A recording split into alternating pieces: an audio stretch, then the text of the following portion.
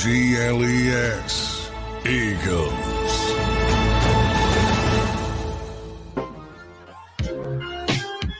What's up, everybody? Welcome on in. Appreciate you hanging with us. That is Tone DeShields. I am Rob Ellis on this glorious Friday. Tone, how we doing, my man? Oh, man, I'm doing great, man. You know, it's Friday, Freaky Friday. I'm super excited about the weekend, man.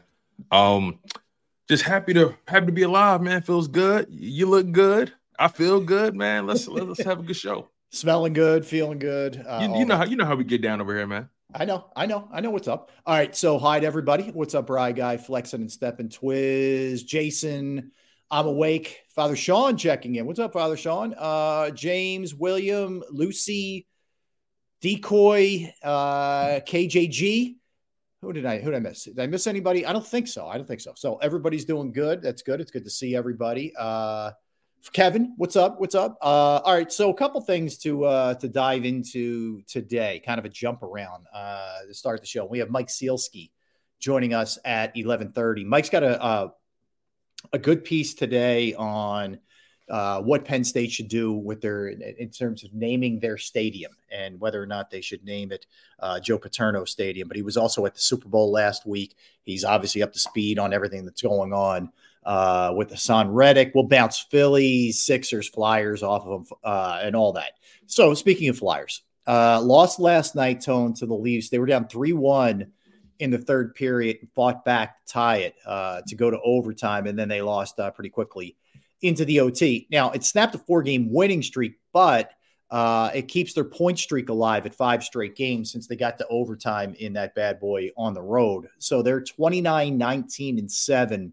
And I'm actually really looking forward to this game tomorrow night. They play in the Stadium Series at MetLife Stadium where the Giants and Jets play outdoors at 8 o'clock tomorrow night. That's going to be cool. Yeah, you were telling me about that, and I was like, wait, is that the what do we call it? The Winter Classic? And you were like, no, it's like a derivative. It's something new. And I was like, wow, that's pretty cool.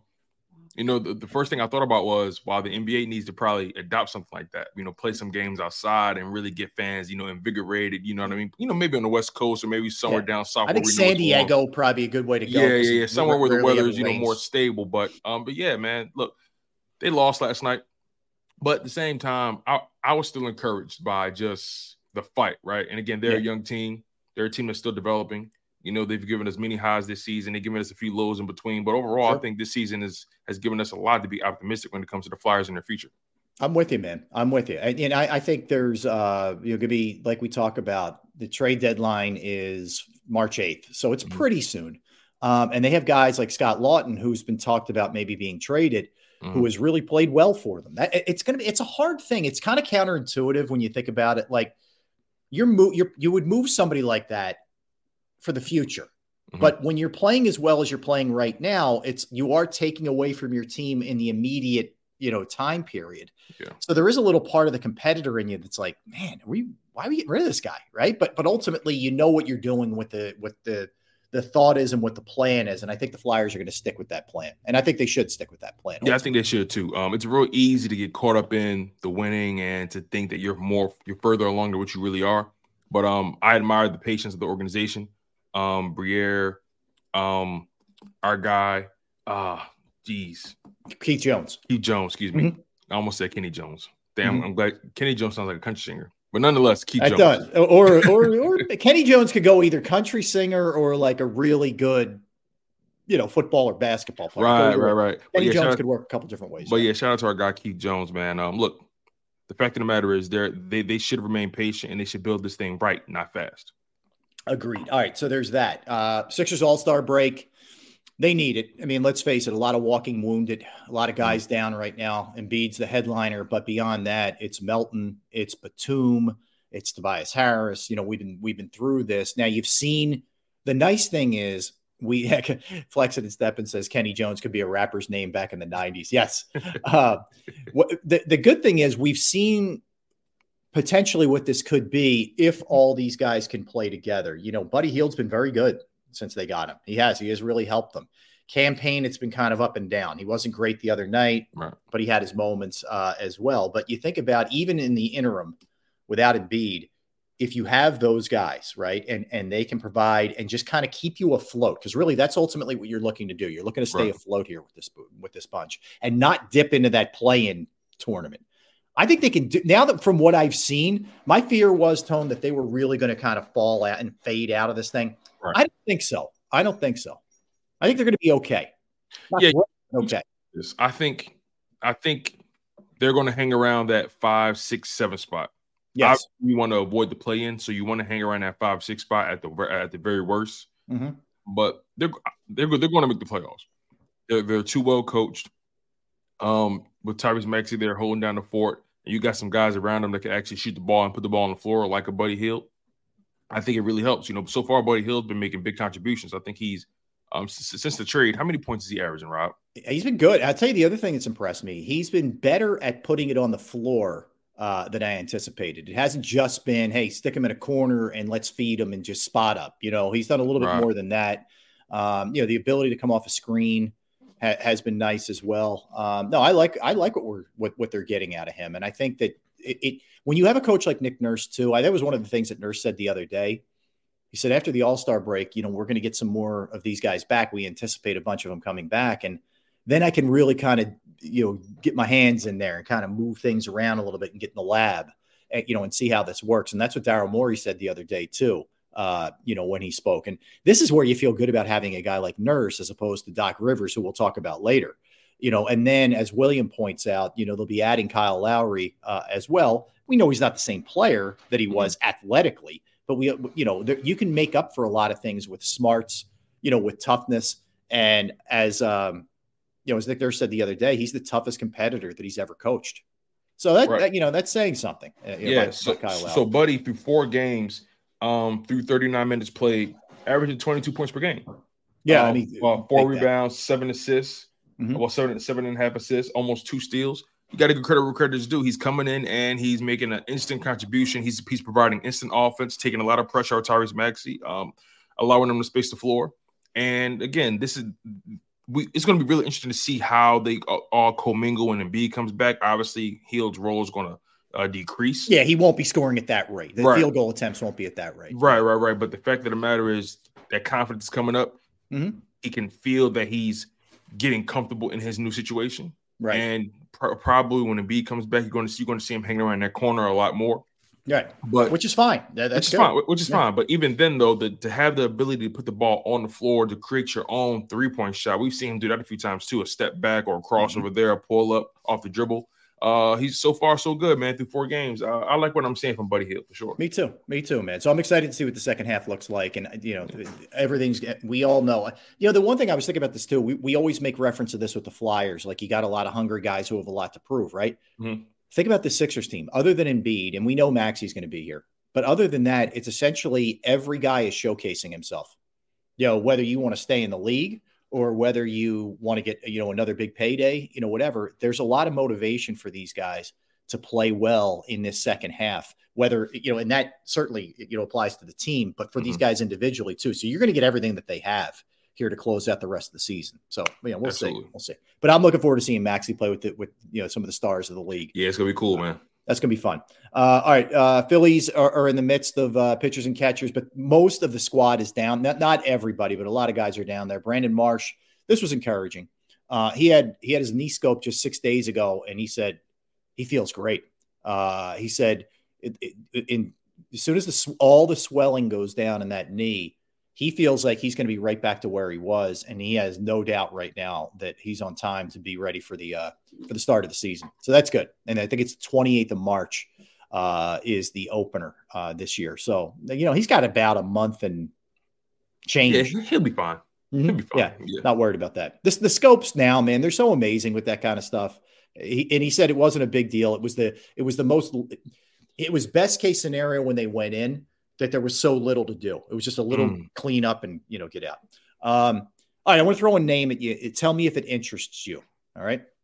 Okay. Eddie Jackson, safety with the Bears, been around for a while, been a very good player during his time in Chicago.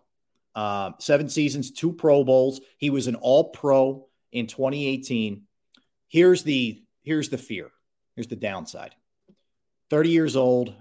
Last 3 years has seen his season cut short with foot injuries. Mm-hmm. He's basically played 12 games, averaged about 12 games over the last 3 years. Older dude, foot injuries. Now, he was there with Vic Fangio, so their paths did cross. So there's a relationship there. And we know how certain coaches have a comfort zone with certain guys, and they look to bring them in. I'm just saying it's a possibility. I'm leery. I'm leery of the injuries. I'll tell you that. Yeah, it's interesting because he historically, had a pretty decent injury history, or he played games. He averaged about 16 games per season, and then these past couple years, 12 games back-to-back seasons. Kind of reminds you of Dallas Goedert, right? Right. And then in 2021, he had 14 games played. So there's clearly a level of deterioration. And if it's the same nagging injury, that kind of concerns me a bit. I don't question his ability. He's shown an ability to play at a Pro Bowl level. He's shown an ability to play at a first-team All-Pro level. That was earlier in his career. But, in 2022, he had 4 interceptions. Last year, he only had 1. Both seasons, he averaged about 5.5 pass deflections. He knows how he can force some fumbles. He has active hands. So look, Eddie Royal's he was a good player. I think because of the injury that drops him down to an okay player. Mm-hmm. And then when you think about the age factor, we're clearly trying to get younger. We're trying to get faster. And when you're dealing with nagging foot injuries, how explosive can you be? How much of a playmaker can you be? Planting off that foot that continues to bother you. So it's an interesting name, but I think I'd rather pass. Again, I'm trying to get younger, right, and more athletic back there. By my estimation, it sounds like another Kevin Byard situation. It's funny. I was just going to use that name. It's probably not fair to Eddie Jackson, but after what last year with trying to roll out, Shaq Leonard and Kevin Byard and, Morrow was okay. I don't feel like going down that road again, man. I don't. Yeah. And I think that there's been too many, I don't know, man. It has worked a couple of times. We know it worked like a charm in 2017 with some of the older cats, but it feels like the last couple of years, you don't want to be, continuing to go down that road. For sure.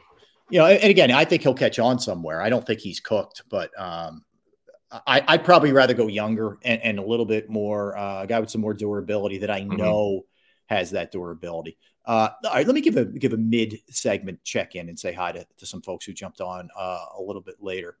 Say hi to everybody. Jimmy, what's up, man? Jimmy's good viewer here. Bri, I already said hi to Bri. William, I think I got you as well. If I missed anybody, I'm sorry. There's more folks here. Chuck, what's up, Chuck? What is Fitness Rebel? How you doing? Who else do we have here? I think I got most folks. If I didn't get you, my apologies. All right, Rob. So, let me ask you this really quickly. Yeah. Have you ever been out and about, just running errands or doing, lifing? Have you ever run into someone that says, "Hey, aren't you that sports take guy?" Yes. Hey, aren't you that guy on WIP? Yes. Rome, what's up? Yes, I have. So you know what happens? I get that, just like, hey, they'll recognize whatever, the face. I get that sometimes. The weirdest thing is like you're at a deli and you're ordering. Have half a pound of imported ham, whatever. Back when you can actually afford meat, before meat was insanity.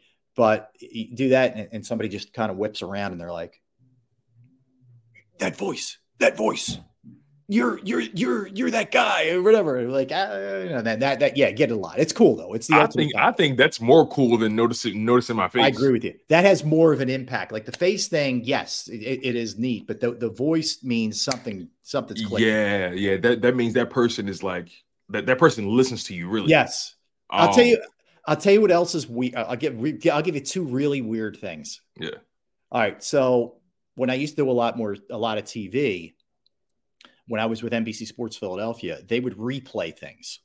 Okay. So something I did during the week would be replaying on a Saturday. Right. And you go into like a restaurant or a bar and I walked in one time to a place and I'm on above the bartender. Right. That is funny. Oh, so it's a female bartender. I said, man, that dude on screen is handsome. You said that? Yeah. And she looks at me and she's like, what? Who are you? She didn't know I was. Who are you? All that kind of stuff. So I've done that before. Man. WIP sometimes will play best of and other like a replay of a show. Okay. And I remember one time I pulled up at a Wawa and I'm about to park to go in. And the car next to me, the guy's sitting in there. He's like eating his, donut or whatever you do, or drinking his coffee. And he's got a replay on of me from earlier in the week in his car. So that's it. Those things are kind of cool. It's funny you say that. I was, this is around the time where I was preparing to leave Philadelphia, right? Mm-hmm. And me and the wife were in Home Depot grabbing some boxes. And Home Depot's about to close. There's not that many people in there. So I'm at the register. And I'm going about my normal thing. For some reason the kiosks weren't working, so I had to actually deal with a person. Yeah, and I'm going through the whole transaction, and the guy's like, "Wait, you look familiar." I'm like, I live around the corner or something. Yeah, I mean, I live in the neighborhood or whatever, and he's like, "No, wait."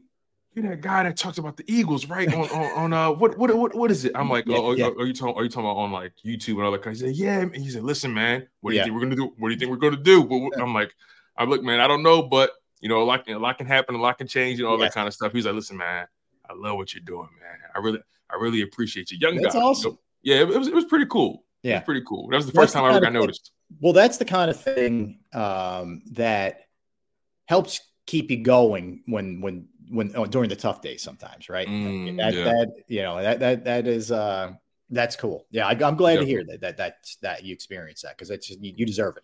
All right, so a couple other things to hit here. Caitlin Clark of Iowa, she becomes the all-time scoring leader in women's college basketball. She dropped 49 on Michigan. She outscored Michigan in the first quarter by herself. She had 23 in the first quarter. I mean, she just is dominant, man. Game in and game out. Sharp shooter. I mean, just an electric player. I love how much more attention women hoops is getting. Big time. And prime I really, time games. Yeah. Yes, and I really think it started because of that. That final, those final four, those matchups, right? Yeah. When Iowa and LSU went up against each other, man, that was it was box office, you know what I mean? The on court rivalries and just the scoring, the competitiveness. It was just really awesome to see. So it's really changed the way we perceive women's sports. I feel like people are allowing women to really express themselves more, because you know how it is sometimes when women are passionate, people call them something else. And I think it's so dope just to see these women playing this sport, and they got swagger, they got an edge to them. You know what I mean? And it's just dope to see. I agree with you. And I remember, when Caitlin Clark, I think it was Angel Reese, were going at one another last year. Remember all the trash talk and all that? Yeah. Like, both of them were like, this is what we do. We're good. But so many other people were like, oh my God, what is that? Like you wouldn't have cared if that was men, if two men were doing that, but I just loved that they were like, we're good. Like, don't worry about us. That's whoever's got an issue, that's their problem. And I thought they both handled it, very well. So that was cool. But I'm with you. I'm glad to see like what we saw last night. That game was on Peacock too. Word. Okay. they're even trying, with the streaming services to pull that, that audience there, awesome. like we do, we see with the NBA or NFL and whatnot. And Rob, man, if you really watch those games, because sometimes when I'm in the gym, they're playing them and I'm watching them while I'm either on the treadmill or on the bike or whatever. Yep. And let me tell you, those chicks can hoop. Yeah, man. They can put the ball on the floor. They're creative because physically they're not like man strong, right. But you see so much more finesse. You see so much more fundamentals and technique and just their ability to just they're so creative with the basketball. And again, they just play with a swagger and edge. I love it. Yeah, I absolutely. So that was cool last night. And then I was kind of flipping around a little bit. South Carolina and Tennessee was a good game too, and South Carolina beat them. South Carolina's undefeated, so they haven't. My daughter, who goes there, Tone, said you can't even get a ticket to those games, even as a student. Like, she's been to one game this year, one women's game. You can't even get in. It's so crazy. Yeah. Yeah, it's amazing what it's turned into, man. Where like not all that long ago, you were begging people to go. It really was. It really is. It really is wild, man. All right, so we got Mike Sealski coming up. One of the other things we're going to do today at 12 o'clock, we're going to look at the history of the Eagles under Howie Roseman. Essentially, we're going to go back as far as the end of the Andy Reid era and look at how they have quickly turned things around from year to year. So the point of it is, yes, things look a little bit bleak right now when it comes to the Eagles, but the reality of the situation is that they have typically made really smart offseason moves, whether it's the draft or free agency or trades, and they've gotten themselves right back into the picture. Because we're also later going to do our AFC power rankings. I'll tell you what, man, and I'm not giving anything away. We were exactly on the same page yesterday. Right. But for me, when I was doing it, the bottom 5 or 4 are so much better than the NFC. Like, it's not even close. My point is, like, you can get yourself back, I think, relatively quickly. We know how good the Niners are. We know the total respect to Detroit, et cetera. But, like, come on, man. Like, this is not the greatest conference that we've ever seen, that there's no chance that the Eagles can turn this thing around. I think they absolutely at all. So again, see, here's the thing though, right? So you're absolutely right. But when you see them lose to a Giants team that's clearly inferior, you see them lose to a Cardinals team that's clearly inferior. Sure. It gives you cause to pause, and you say to yourself, "Oh, this team can lose to anybody." Right. So although you are right, they have to prove otherwise. Yes. And this is the time where you have to. Everything that we saw in 2023 was established in that offseason. So, again, going into the 2024 season, this offseason is crucial. Howie Roseman and those guys have to do everything possible to give this team the tools so they can go into the season confident and believe in what they're doing. In the trade deadline to supplement your roster, okay, add there, do this. But, it seemed like Howie Roseman was trying to build this roster on the fly last year, and it just didn't pan out. And when you're doing stuff like that, and when you're behind the 8-ball like that, your team is never going to be as successful as they should. All right, let's take a quick time out. We'll come back. Mike Sealski from the Philadelphia Inquirer is going to join us. We'll talk to Mike about a number of different things, including the Eagles, including Super Bowl 58. Right now, I want to tell you about Bravo Pizza of Havertown. Family owned since 1985. Been going there since I was a kid. They have 20 different styles of pizza. They have slices to go. They have the you name it, they'll make it, specialized pizza your way. But they don't just do pizza. They do fresh pasta, sandwiches, wraps, wings, salads. Bravo Pizza of Havertown is also committed to the community. They have fundraisers for charities, for schools, for little leagues, where proceeds go to those organizations. You could follow them at the Bravo Pizza of on Instagram and Facebook for daily specials and promotions. They're located at 1305 Westchester Pike Manoa Shopping Center in Havertown, PA. 1305 Westchester Pike Manoa Shopping Center, Havertown, Pennsylvania. Give them a call, 610-446-3810, 610-446-3810. Bravo Pizza of Havertown.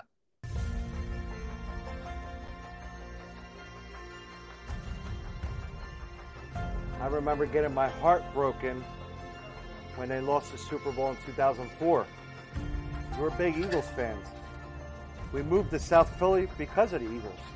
When they won, we went straight to Broad Street and everybody was going nuts over there, and it was just a memory that you'll never forget.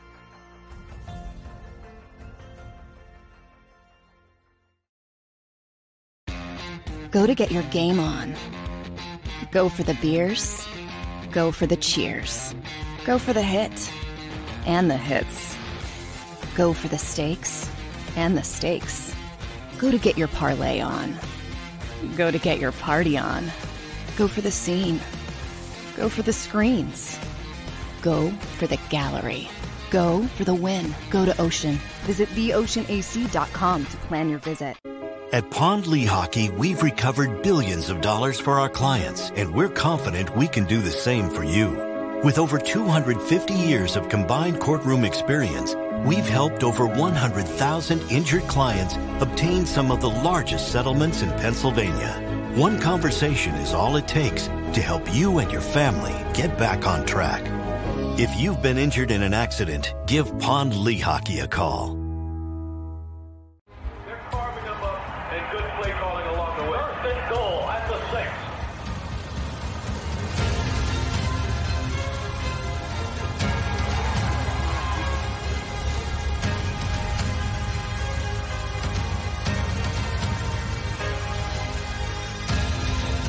Field of life, First Trust Bank is there for you. Champions on 3. 1, 2, 3. Because Philadelphia dreams deserve a Philadelphia bank.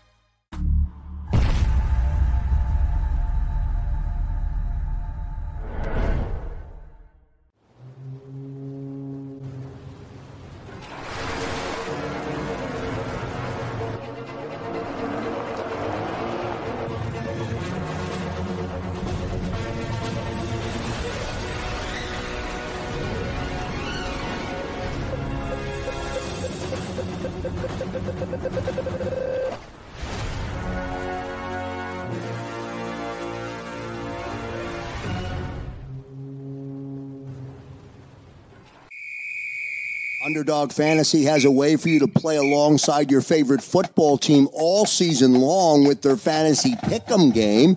You pick between 2 to 5 players, select whether they'll go higher or lower on one of their stats, then do what you usually do on a Sunday, watch the games. You can win up to 20 times your money in a single game by going 5 for 5. It's a fantasy game, and the Sports Betting Show wants you to get involved. Go to UnderdogFantasy.com. When you sign up, use the promo code WIN, and Underdog will double your first deposit up to $100. That's UnderdogFantasy.com. Use the promo code WIN. Do you stream on a Roku, Fire Stick, Google TV, or Apple TV? Now you can watch 6ABC 24/7 with the 6ABC Philadelphia streaming app. For the big story on Action News, search 6ABC Philadelphia and start streaming today. EAGLES, Eagles.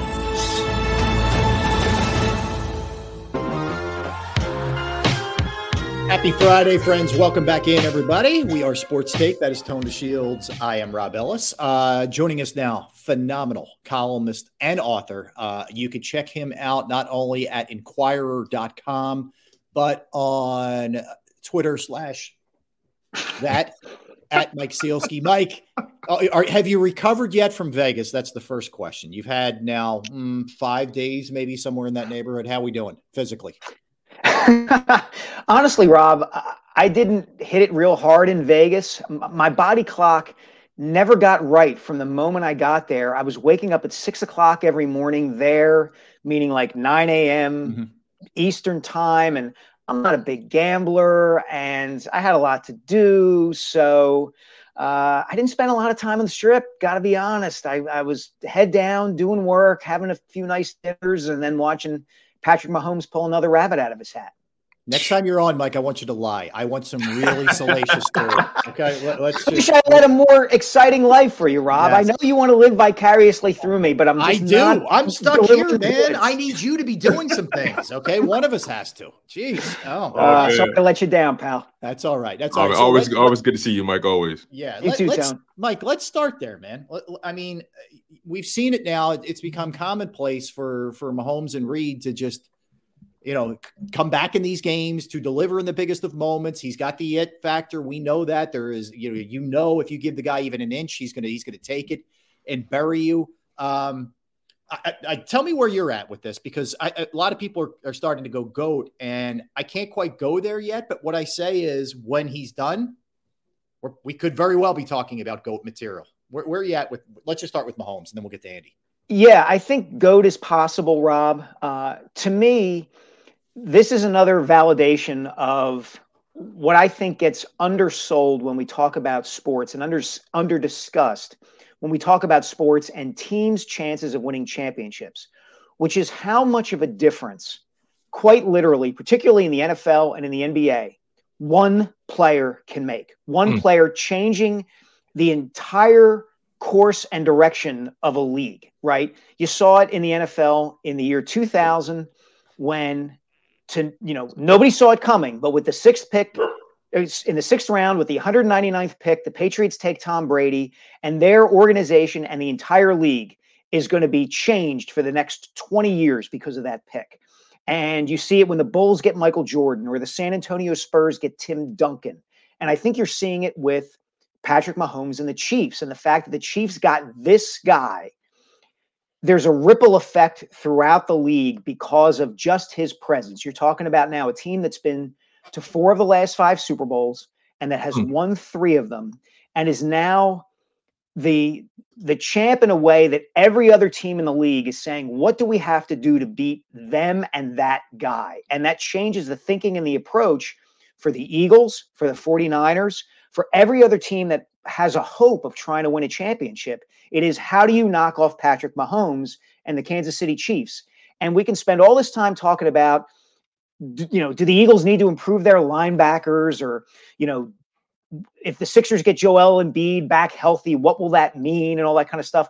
If you don't have that guy at that time, generally speaking, unless you catch lightning in a bottle like the Eagles did with Nick Foles, forget it.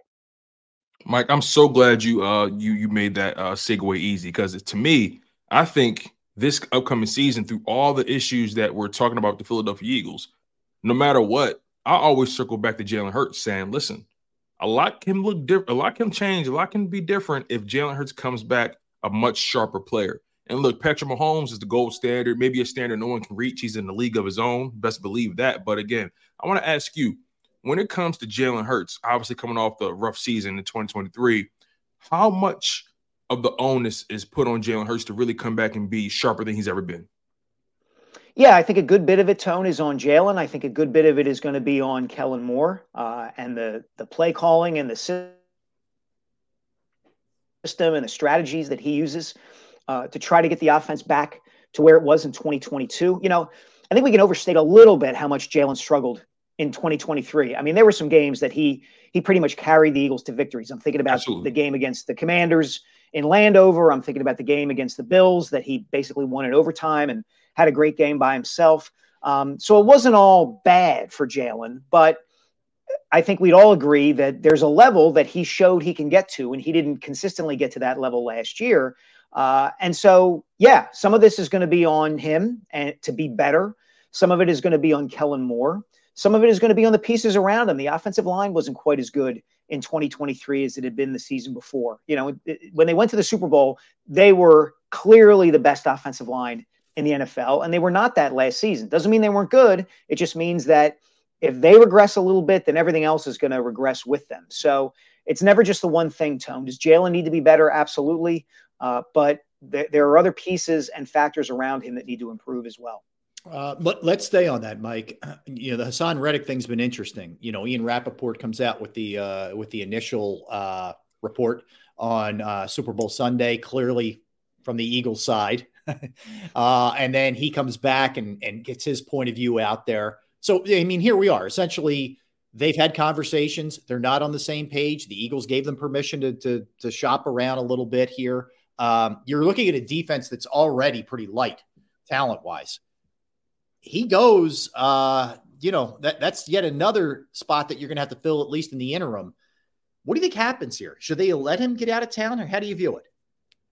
I think it's a really tough call, Rob. I would be more inclined to pay Hassan Reddick to see if you can't strike some kind of deal with him to bring him back, because he is a premium player at an incredibly important position and filling an incredibly important role for a team that considers itself a Super Bowl contender right now. The problem with that, and I'm not saying that it's a slam dunk that you do this. I think I would, but the problem is that if they don't structure the deal the right way, it's probably going to create problems for them down the road. You still want to re-sign Devontae Smith, for instance. And presumably there are going to be other younger players coming along who you're going to want to keep. And if you're paying too much to a guy like Reddick for who he was as opposed to who he is or might be, that's where you get yourself into problems, right? That's what they encountered this year by paying Darius Slay and James Bradbury the way that they did. Those guys did not perform to the level that they were being paid as top flight cornerbacks.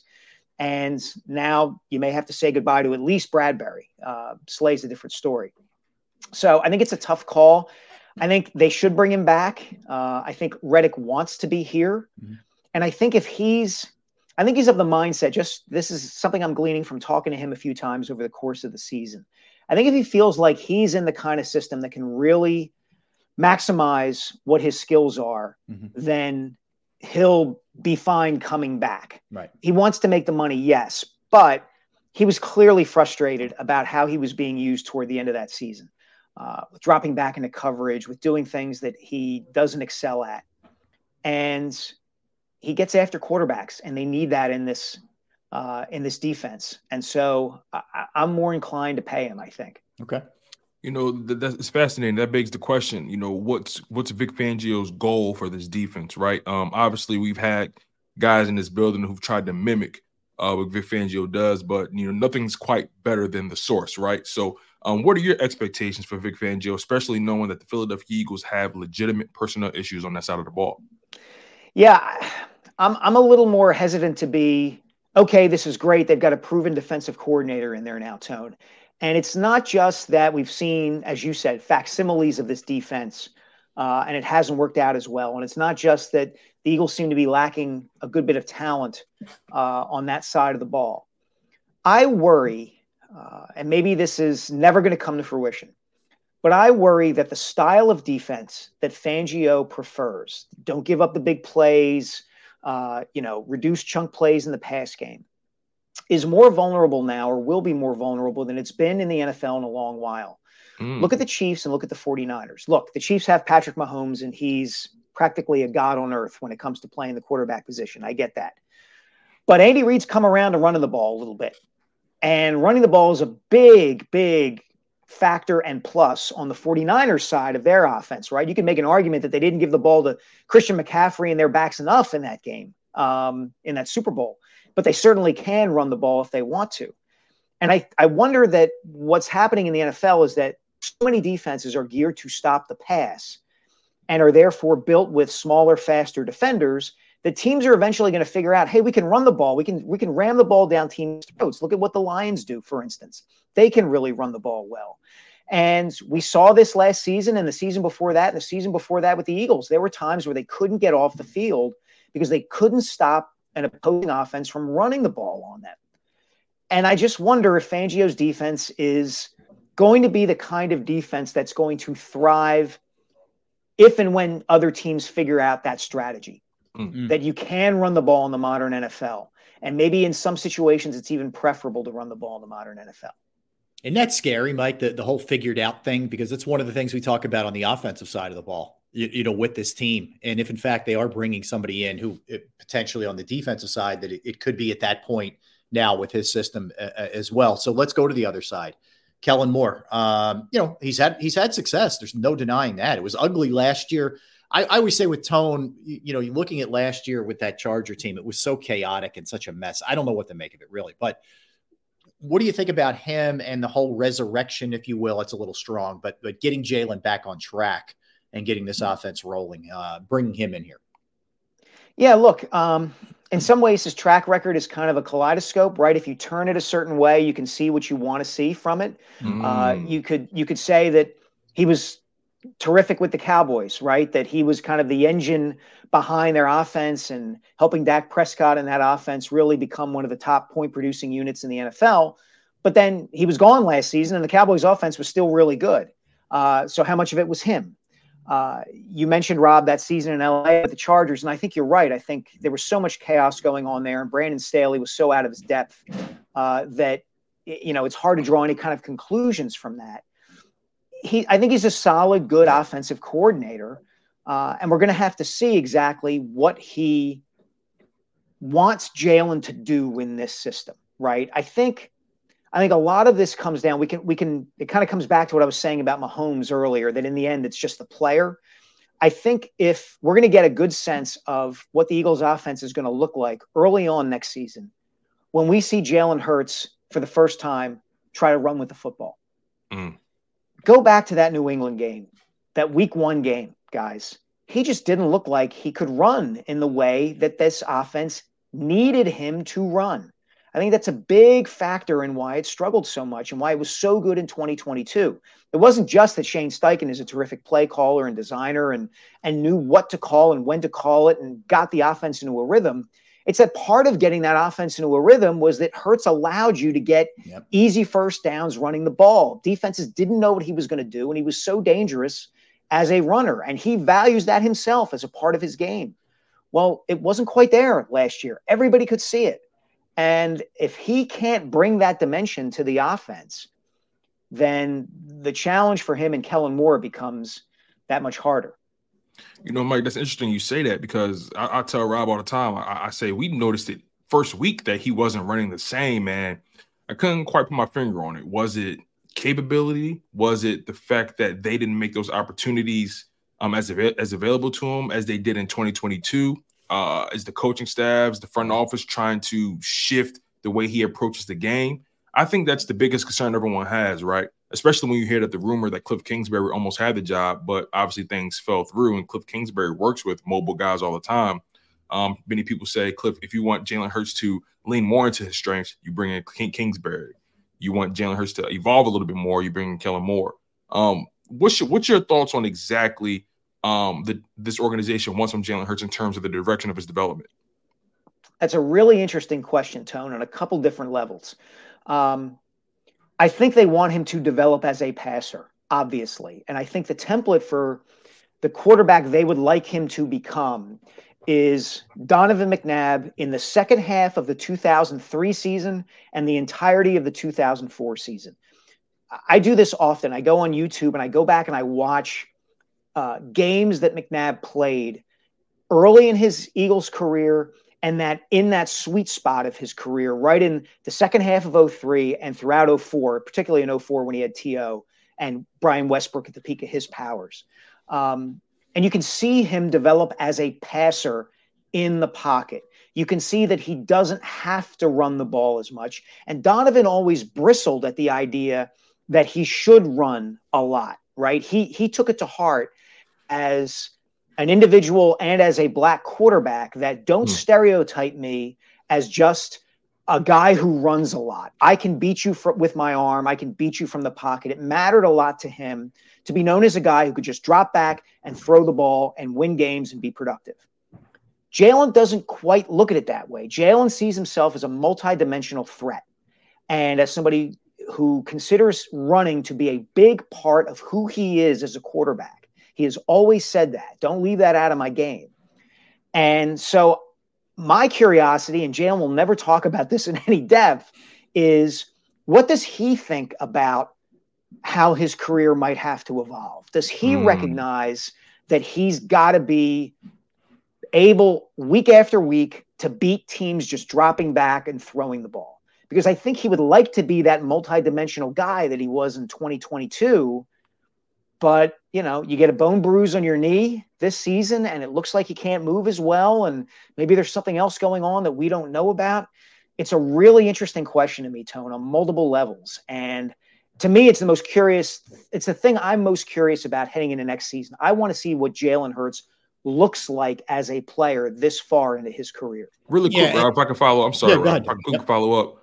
I look at 2024 as such a crucial season because, in many ways, some people look at Jalen Hurts' career with the Eagles, especially as a starter, as being a tale of 3 seasons or 3 cities, rather. Typically it's 2, but I'm going to push it to 3. People say he looks so much different from 21 to 22 and so much different from 22 to 23 in terms of his goal on offense, what they were trying to accomplish, the identity.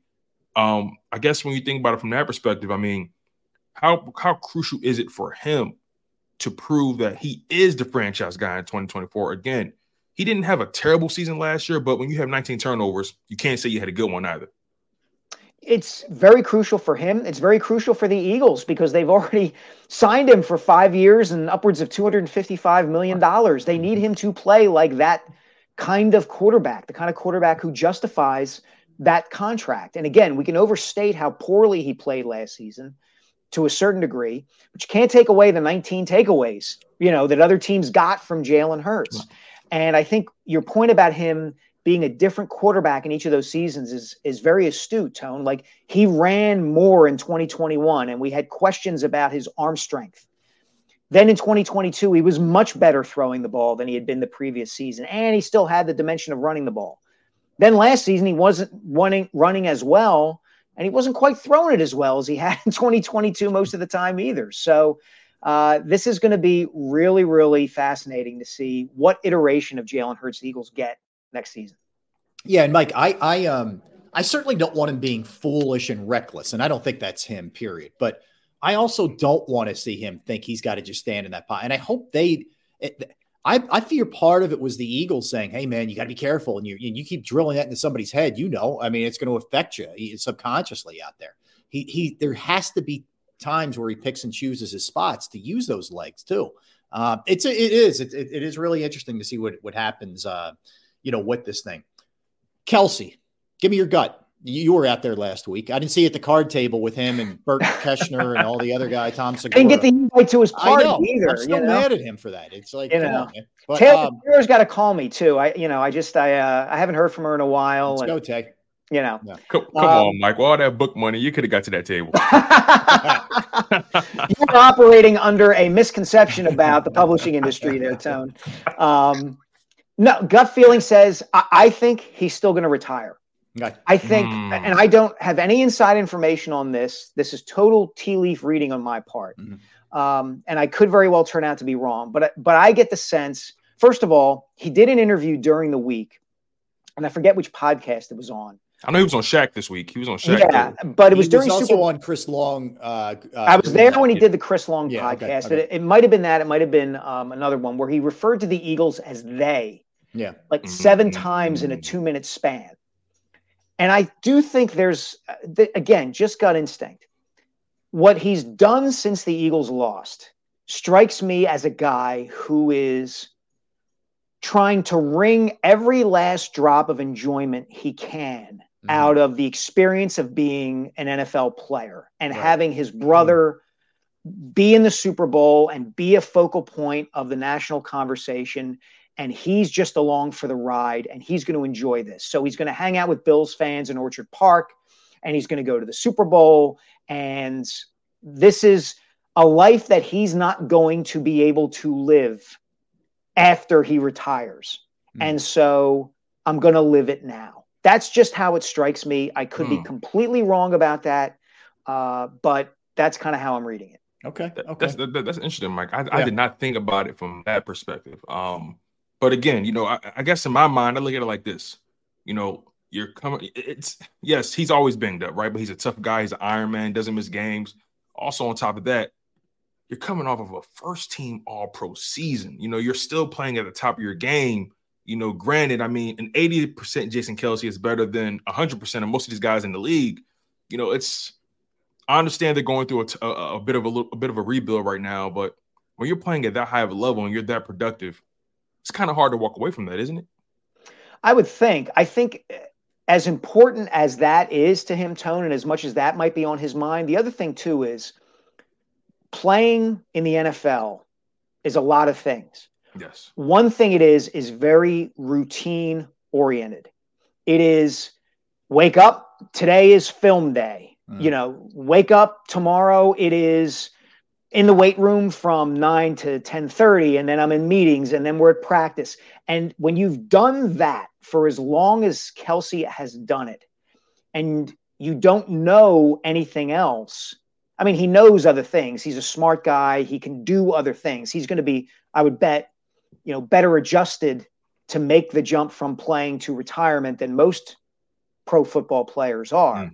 But that's still a hard thing to walk away from this life that you have known for the last 14 years. And not only is it that you're walking away from the thrill and the juice of playing every day, but he's also been able to enjoy the life he has away from football, being married to Kylie and their 3 daughters. That's the thing about the NFL. I mean, it punishes you on the field in a lot of very severe ways, but of all 4 of the major pro sports, it is the one that allows for the most normal, quote unquote, family life of these guys. He can see his wife and daughters every day. And so he's got everything as he wants it right now. Does he want to give up a third of that, a half of that, whatever percentage he allots to playing for the Eagles, and find something else to fill that void? That can be probably, I imagine that's a scary thing for any pro football player, the prospect of making that decision. Mike, I want to jump around a little. I'll hit you with Flyers. Lost last night in overtime to the Leafs, but 29-19-7. They had won 4 straight. They have some difficult decisions here because the trade deadline's coming up, and the team's played probably, if they're being truthful, much better than they anticipated, right? So some of these guys like Scott Lawton, who gets moved, you could take a couple steps back this year if you do it. What do you think about it? It's a good predicament to be in, but it's a little bit of a predicament. Oh, I think it's a big predicament, Rob. Yeah. I do. To me, this kind of sets in opposition the 2 forces that have been in conflict for the Flyers for years and years and years. It is, do we keep trying to win or do we build for the future, right? And look, they're playing better than I think even they themselves anticipated. I think if you shot John Tortorella and Danny Briere and Keith Jones up with sodium pentothal and asked them, did you think you'd be 29-19-7 at this point? They all would say, are you crazy? But they are. And I think it does change their approach at the deadline.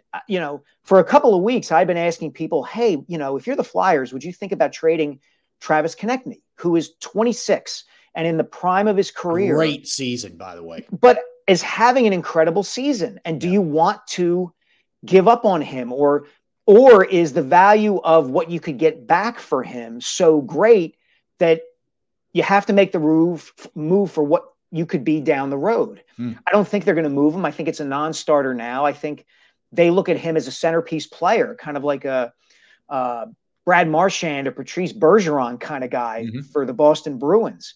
But that's the sort of thinking that's taken place now because they're outperforming expectations. I will say this, though, Rob. It hasn't been all sunshine and roses. They still had to trade away their number 1 prospect in Cutter Gauthier because he didn't want to play here. And their presumptive franchise goaltender, Carter Hart, is probably never going to play for them again because of the sexual assault charges he's facing and whatever discipline the NHL might levy against him down the road. So they've got some steps to take here. And I'm, in a weird way, I'm not sure them playing as well as they have made it easier for them to figure out how to take those steps. Yeah. Mike, last one for me. It's funny. You think about the way this Flyers team is playing and how much aggression and how fast they play and how they show no fear against even the top tier guys in their conference or even in the entire league. That comes from, Tortorella's, approach, right? He's been here for a short amount of time, but it seems like he's made such a strong impression on not just the roster, but also on the franchise. By your estimation, just speak on his impact and how he's slowly just altering the culture of this roster and his organization. Yeah, he's made a big difference. I think a lot of people were skeptical, Tone, about whether he was the right kind of coach for the rebuild that the Flyers were undertaking. But it seems like he has tapped into something with certain guys. You see a guy like Morgan Frost, for instance, who was getting benched earlier in the season. You're seeing a greater flourishing of his game lately, becoming closer to the player the Flyers always thought he could be. The thing with Tortorella that's interesting to me is that I've seen this before from him, okay? In 2004, when the Tampa Bay Lightning won the Stanley Cup and he was their head coach, they played the Flyers in the conference finals that year. I'm sure Rob remembers it well. A great 7-game series. Incredible. Yeah, and that Lightning team, yeah, exactly. And that Lightning team was loaded with talent. Vincent LeCavier, Brad Richards, Martin St. Louis, guys up and down the lineup who could score, yeah. But they were winning games 2-1 and 3-2. Tortorella had them playing this way, really tight defensively, close checking, scoring because they were talented. And I covered Tortorella in New York in 2012 with the Rangers when they played a very defensive-minded, tough, shot-blocking kind of style. And they just kind of ran out of gas in the conference finals. He asked so much of them that they ended up losing to the Devils because they really didn't have any more to give. Mm-hmm. That would be my concern with the Flyers this season. I saw somebody make a comparison between this Flyers team and the Vegas Golden Knights that went to the Stanley Cup Finals in their very first year of existence when they lost to the Capitals. And that Vegas team didn't have a real star at the time, but they just came after teams, like you said, Tone, night after night after night. I think the concern, if you're a Flyers fan, is can this team keep that up this season without just grinding themselves into dust? The Tampa team in 2004 could do it because it was so skilled. That Vegas team did it about as long as you could expect a team to do it. I think we have to see whether this Flyers team has that kind of staying power.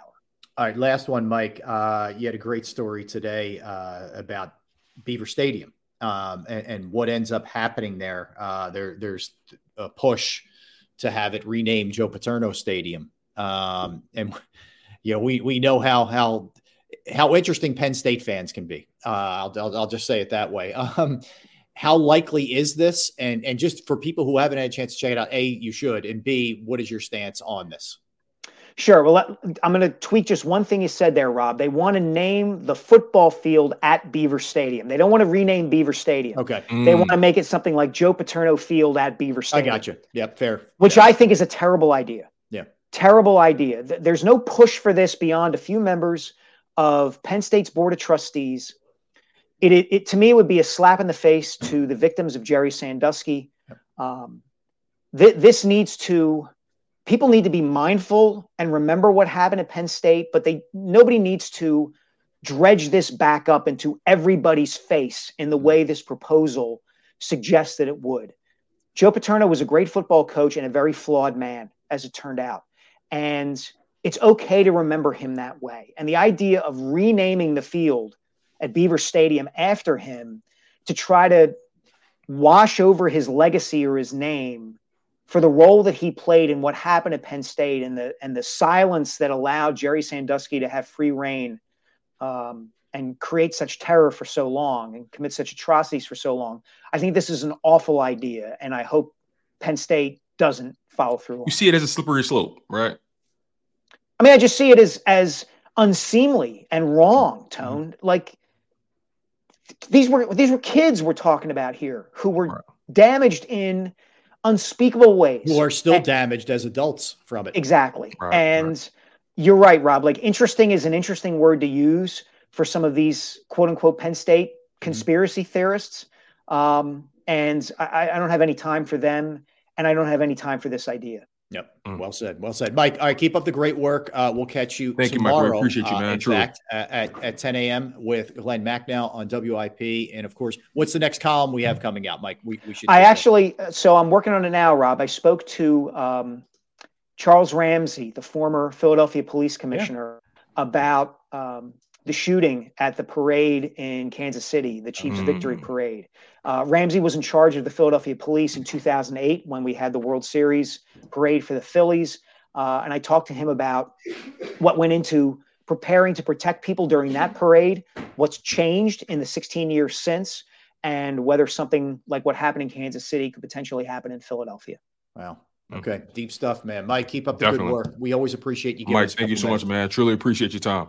Anytime, guys. Thanks so much. Take care, Mike. All right, let's step aside real quick here, Tom. We'll kind of soak in a lot of things we went through with Mike, and we have a little Eagles news which we'll pass along as well when we come back, and then we'll dig into their ability to bounce back after a tough season, and we'll see if that pattern can continue here with the 2024 Eagles. He's Tone DeShields. I'm Rob Ellis. We are Sports Take. Let's talk about Jim Murray and Principal Financial Group, because knowing who to trust with your finances can be a real challenge. And I'm right there at the front of the line with you. It took me a long time to find that right person. Well, I did. And it's Jim Murray and Principal Financial Group, whether it's retirement planning, 401k review, insurance review. If you have a small business, you're trying to get your employee benefits off the ground, that's another resource that Jim can help you with. I'll tell you on top of that, if there's just things you're not sure about, something looks a little strange to you about what you're invested in, or you're seeing this, hey, what do you think about that?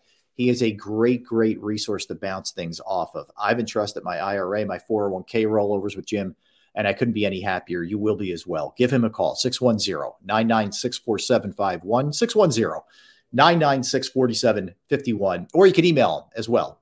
Murray, Murray, .jim@principal.com. That's Murray.jim@principal.com.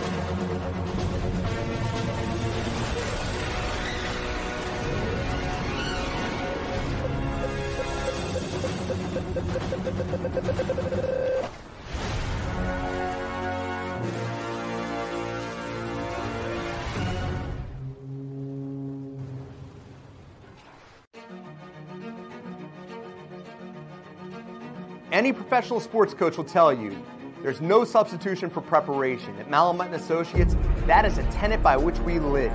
We prepare from day one for victory. Anything less is not acceptable.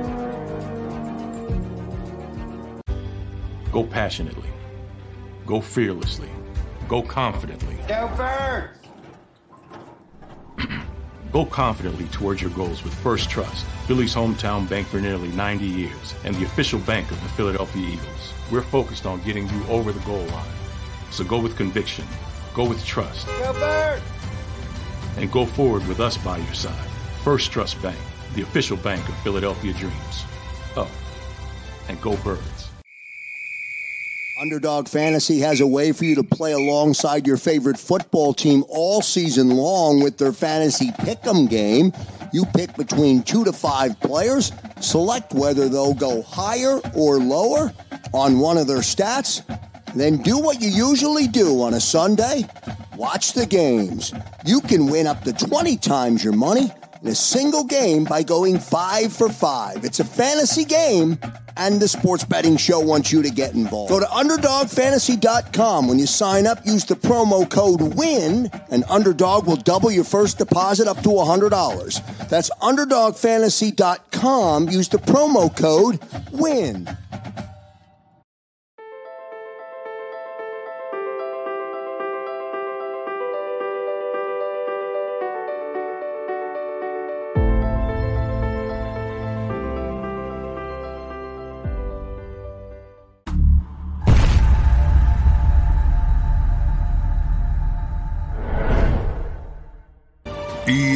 EAGLES, Eagles.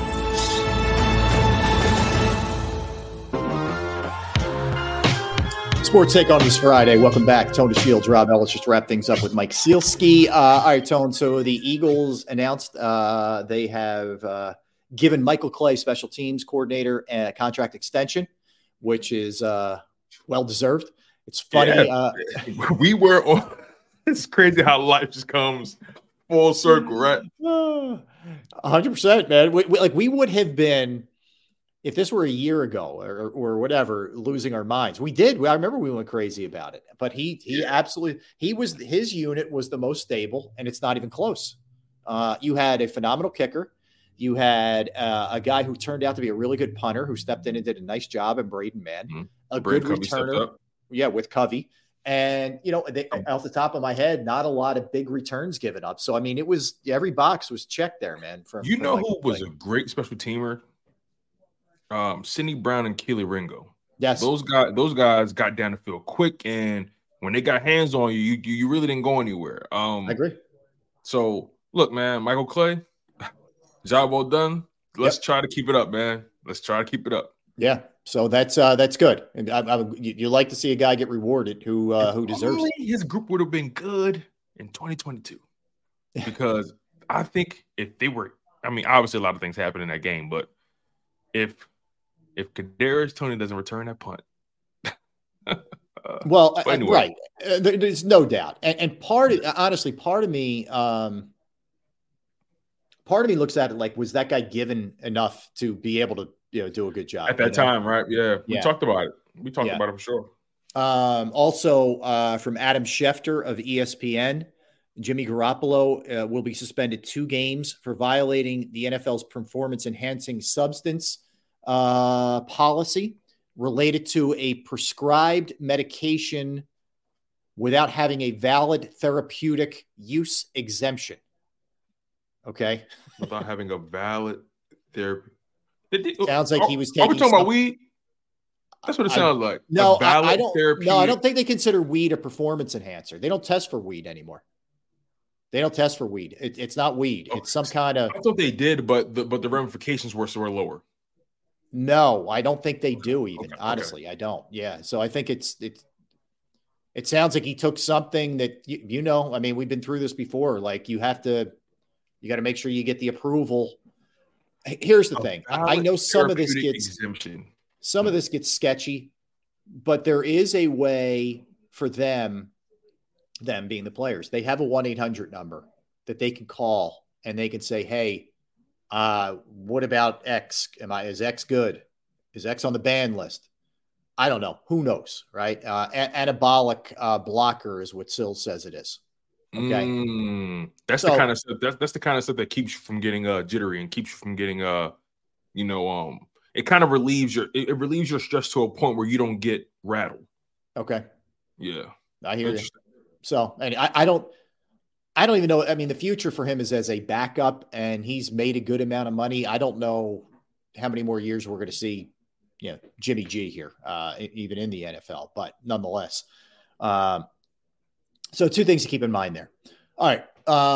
And by the way, the Eagles special teams, first in punt return yards, first in DVOA. So they were, by all the metrics as well, very good as special teams unit. Yeah. And all the analytics nerds love DVOA. You see a lot of DVOA. It's like war in baseball. You see a lot of DVOA these days. Right. I didn't know they were number 1 in DVOA. Yep. Wow. They were that good? Pretty impressive. It's probably hard to notice when everybody else sucked. So yeah, real quick, just last thing on the Jimmy G suspension. It sounds like kind of a throwaway, but according to Field Yates of ESPN, being suspended has massive financial implications for Jimmy Garoppolo. It could void his $11.25 million in base salary from the Raiders that he's owed, regardless of whether the team keeps him on the roster or not. So this could free the Raiders. That's huge for the Raiders. Yo, if I'm the Raiders, thank you, Jimmy. Yeah. Want any more, Jimmy? No. Can I get you another serving? Yo, you want any more, Jimmy? Yeah, Jimmy, I know a guy. Yeah, I know a guy. We can make this happen. Oh my God, that sounds like a line from a Jack Nicholson movie. Yeah, all right. Sounds the same. All right, so we were talking about this and just the season that the Eagles had. So just to put it in perspective, they were 11-6 and they did make the playoffs. So when we do this comp, understand that the other bad years were a lot worse than this, but we know how it ended, which was horrendous. So all right. We're looking at bounce backs with Howie Roseman as the general manager and being here. So you go back to Andy Reid's last year, okay, which was 2012, and the Eagles are 4-12 that season. Andy Reid gets fired, they move on, and they hire Chip Kelly. Chip Kelly comes in 2013. They win the division and they finish 10-6 on the season. So a 6-game swing in 2013. Now, we know as time went on, everybody kind of figured out Chip, and there was a lot of stuff going on behind the scenes with Chip, whatever. But the first year that Chip came in, the team bounced back. All right. So obviously they upgraded some personnel. They did some different things that got them there. Then you go to 2015 when things had run its course with Chip. You remember he got bounced before the last game, but the team ends up finishing 7-9 out of the playoffs. Doug Peterson gets hired. Now, the first year is kind of a lateral step. They stay 7-9, but the second season they go 13-3, and they win the Super Bowl. So again, quick turnaround, right? Then you go to 2020, which is Doug's last year. They're 4-11-1. Really kind of a just spin out. Everything's bad with Wentz. A lot of things went wrong. So Nick comes in the following year, Nick Sirianni, and they go 9-8. They finish in second in the NFC East, and they make the postseason off of that. The next year, they're 14-3 and get to the Super Bowl. So the last three examples that we have of either a coaching, and these all coincided with coaching changes. So there is a little bit of a distinction there, but with bad years, they've generally gotten it back either the following year or pretty quickly in the case of Doug, where the second season they won a Super Bowl. Does that give you any kind of solace that that these patterns can continue? I mean, I try to look at every season as being independent of the last, but trends matter, and even then, it's hard to establish a trend when you're dealing with 3 or 4 different head coaches from different eras, right? Different times with the team. As I look at this, right, the most significant difference between 22 and 23, in my opinion, was just how the defense just fell off a cliff in 2023. I mean, you went from being ranked 8th in the league in terms of points given up to 30th. Mm-hmm. You went from being 2nd in terms of yards given up to 26. So when you think about it from that perspective, that can't be the case. If we're going to have any sort of resurgence, any sort of bounce back season, it has to start on the defensive side of the ball. They have to at least get themselves to a position where they're mediocre, where they're serviceable, where they're at the very least competent. Can they go from being ranked 30th in points given up to 15th in points given up? That's the goal, in my humble opinion, for the 2024 season. Yeah, and that's exactly right. So let's, because we've talked a lot about Hurts, and we actually will in the next segment as well, but let's focus on the defense. You're right. 25 points per game, 30th. 252.7 passing yards per game, 31st. Third down efficiency, 30th. 43 sacks, 20th. Last in takeaways at 18. I mean, so you're 30th in points, 31st against the pass, 30th in third down, and dead last in turnovers. So there's major fixes. I know Howie said you can't win with that. No, you just can't. And I know Howie said that the cupboard isn't bare. And I think when he says that, well, I think it applies to the offense. I'll buy it on the offensive side. Yeah, I'll buy it on that side. I'm not buying it on the defensive side. You can make a case, Tone, that you should, if there wasn't a salary cap and you could just, it's back in the day and you could cut guys and whatever. I'd blow out both linebackers. I'd blow out both corners. And I wouldn't have, I'd put Bradbury, Blankenship as a special teamer. I would have a new secondary completely and I have new linebackers completely. Let's stay there for a second. I'm glad you said that.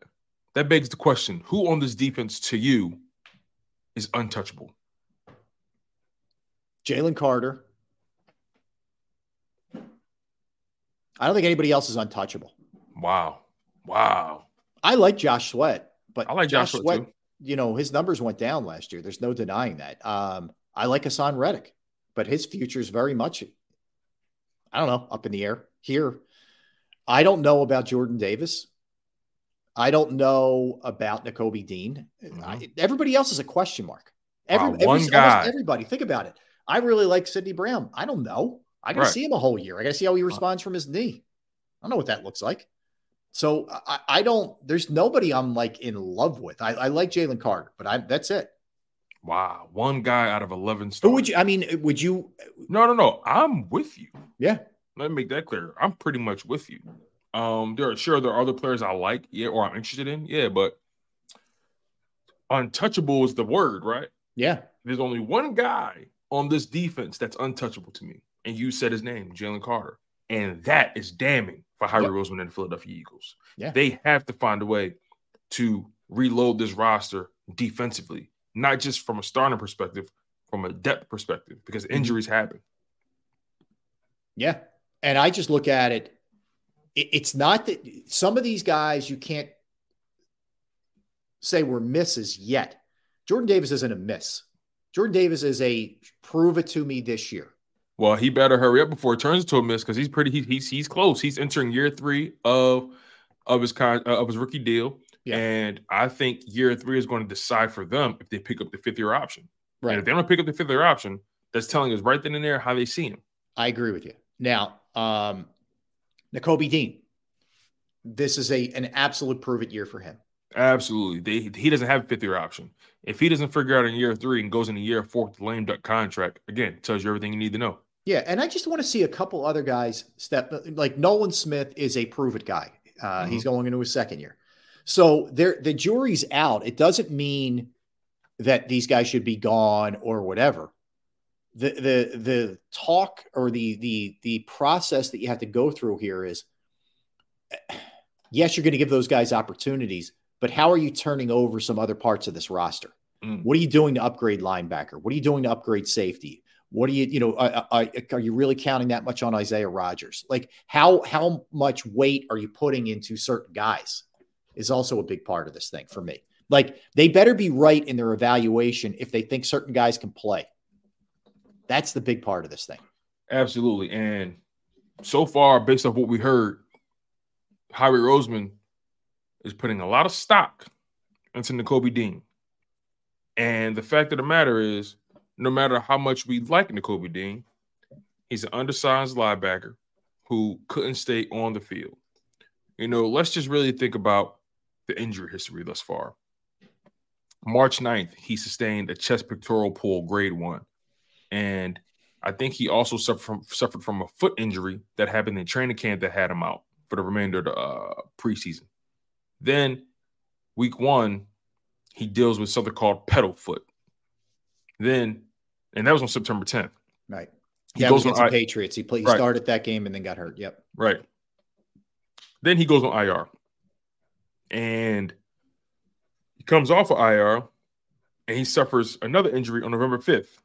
Pedal Liz Frank sprain. He goes on IR again. Right. So, and at that point he required surgery. Right. I think it was the same foot. So when you think about it from that perspective, the right foot at that. When you think about it from that perspective, how can Howie Roseman sit there and say to the general public, "Oh yeah, we believe in Nakobe Dean"? What has he shown you to prove that? I just really hope that there's a better plan B in place than what they had last year, because it became scramble mode. It became, let's bring Morrow back after we cut him. It became, Zach Cunningham was fine. I don't want to dump on Zach Cunningham. He was fine. He was okay. And if he comes back, it's fine. But he can't be my best linebacker though. No, and you were also fortunate that he wasn't playing for anybody at the time. So you were able to pick him up, and good on the Eagles for doing it. But still, he's shown you.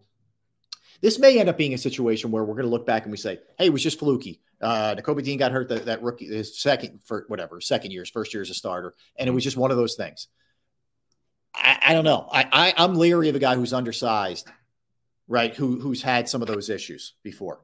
So I just can't go there. I need more of a plan in place, more resources and money allotted to that position, whether that's the draft, whether that's free agency, whether you make a minor trade. I don't know, but there's got to be more there. And you have to come out of your comfort zone and pay that position a little bit more than you generally pay it. Let me ask you this question.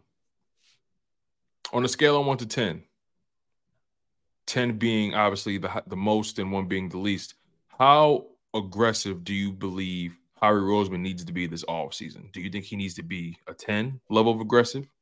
Where do you fall in that regard? How aggressive does Howie Roseman need to be? Part of his aggression is dictated a little bit by the salary cap. But if you're asking me, I think he needs to be in at least the 8 range. Well, I mean, think about it, Tone. I mean, we're talking about potentially 7 new starters on the defensive side of the ball. Mm-hmm. That's like if Reddick gets traded or whatever. But I mean, it may not be that many. So that's a lot of people. That's a lot of people. So yeah, plus a new coaching staff. Right. And we talked about this yesterday. Like when you have this amount of turnover, generally, can you wheel that thing back in that quickly? I don't know. I mean, I think I like I said before, the offense to me is a way easier fix. I think you just have to kind of get the train back on the track and you can nudge it and do some things that I think you're going to be all right. I think Fangio's really got to get to the core of this thing. My hope is they wouldn't bring in a guy that experienced, who doesn't strike me as an ass kisser. If they weren't going to listen to him a little bit, I don't know that he's kowtowing at this point in his life. So I think he is going to lay it out straight. Yeah, and also I really don't. And also at this point, again, he's an older man. The older you get, the more crabby you get. So the last thing he wants is to go to a situation where someone's trying to tell him how to do his job, right? Yeah. And it makes you think, what were those conversations like between Vic Fangio and Harry Roseman when it comes to Hassan Reddick? How much does Vic Fangio want Hassan Reddick to be here still?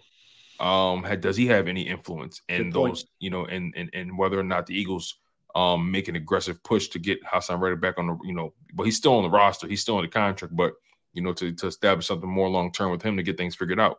Mm-hmm. That's something that we have to consider as well. Yeah, and look, I think too, you always have to take into account sometimes in sports where things start to snowball, and then everything just goes to hell, right? So maybe there was a little bit of that, but I think that's an easy way of justifying in your head what went wrong. I think you got to be really straight with yourself and say, did we do enough last year on that side of the ball from a personnel standpoint? I understand there's certain things I get. They weren't going to pay Hargrave. That's understandable. Even though he played really well, he was excellent in the Super Bowl too. Mm-hmm. But I guess, okay. And I can see them trusting Jordan Davis and Jalen Carter and Fletcher Cox and Milton Williams enough to say, we'll move on there. But I don't know. I think they made a mistake trusting what they had over TJ Edwards. I think they made a mistake. They got cute, in my humble opinion. To sum it all up, they got cute. They got cocky, and they felt like he was easily replaceable. Yeah. And that clearly wasn't the case. Right. And now, and if I'm being totally fair, when we heard that Bradbury was coming back, I was glad. We all were. Were. It'll be revisionist history if anyone said, "Yeah, I was totally against him coming back." No, you weren't. Yeah, we all were with him coming back. Obviously, we didn't anticipate the fall off to be something like this. We didn't think we'll see it. Maybe we didn't expect him to play to the exact same level because that was his best season of his career last year. But at the same time, we didn't think he would fall off a cliff like that. That was a cataclysmic fall. It was, and that's where I can't kill them for that one. But what you have to do now is figure out a way to move on. Yeah. It's not going to be easy, but you got to figure out a way to move on from him. You can't put him out there again and allow the same things to happen. Like, you can't justify it by saying maybe we'll stick him in the slot and he won't be as bad. No. Teams will exploit him, and they're going to go after him. He's going to be the mark on the defensive side of the ball. That's funny. He's going to be the mark. He is, man. And I'm telling you, and it's going to be a situation where you're trying to do everything else that you can to make up for it. And it doesn't work that way. They're too good, those guys, those coordinators and those quarterbacks to not exploit him and really try to, I don't even know, like Slay, I think is going to be fine. He'll be okay, but that's not a great situation either. I hope Isaiah Rodgers can step in there and play. Yeah. The thing about Slay, layoff for him. Yeah. The thing about Slay is, because of the nature of his contract, he's not going anywhere for a while. So, that kind of puts them in a bind there. But, it makes you think back to all the moves they made that offseason.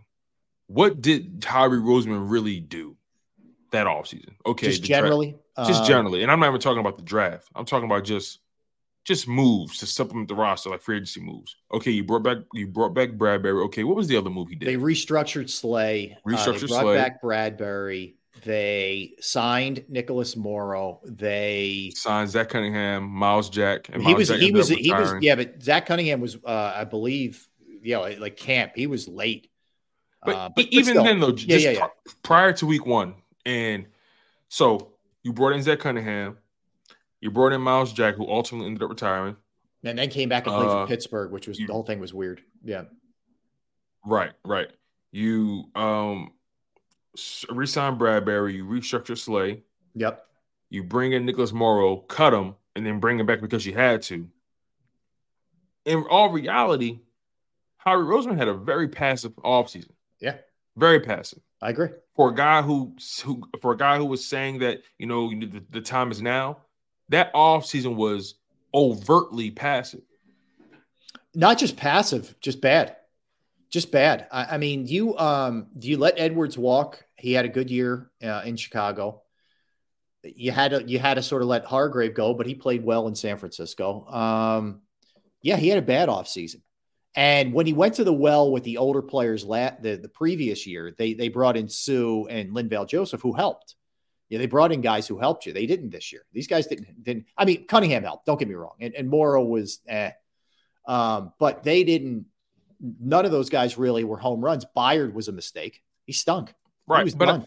To your point, right? Byard didn't pan out, but I respected that swing. Yeah, I respected that swing because they were bad at safety, and yeah. Terrell Evans was a liability in coverage. I agree. And you figure, okay, I trade for a former All-Pro, a guy who's 30, a guy who has a lot of experience, a guy who's well respected, a proven leader. I respect that swing. I just obviously it didn't pan out.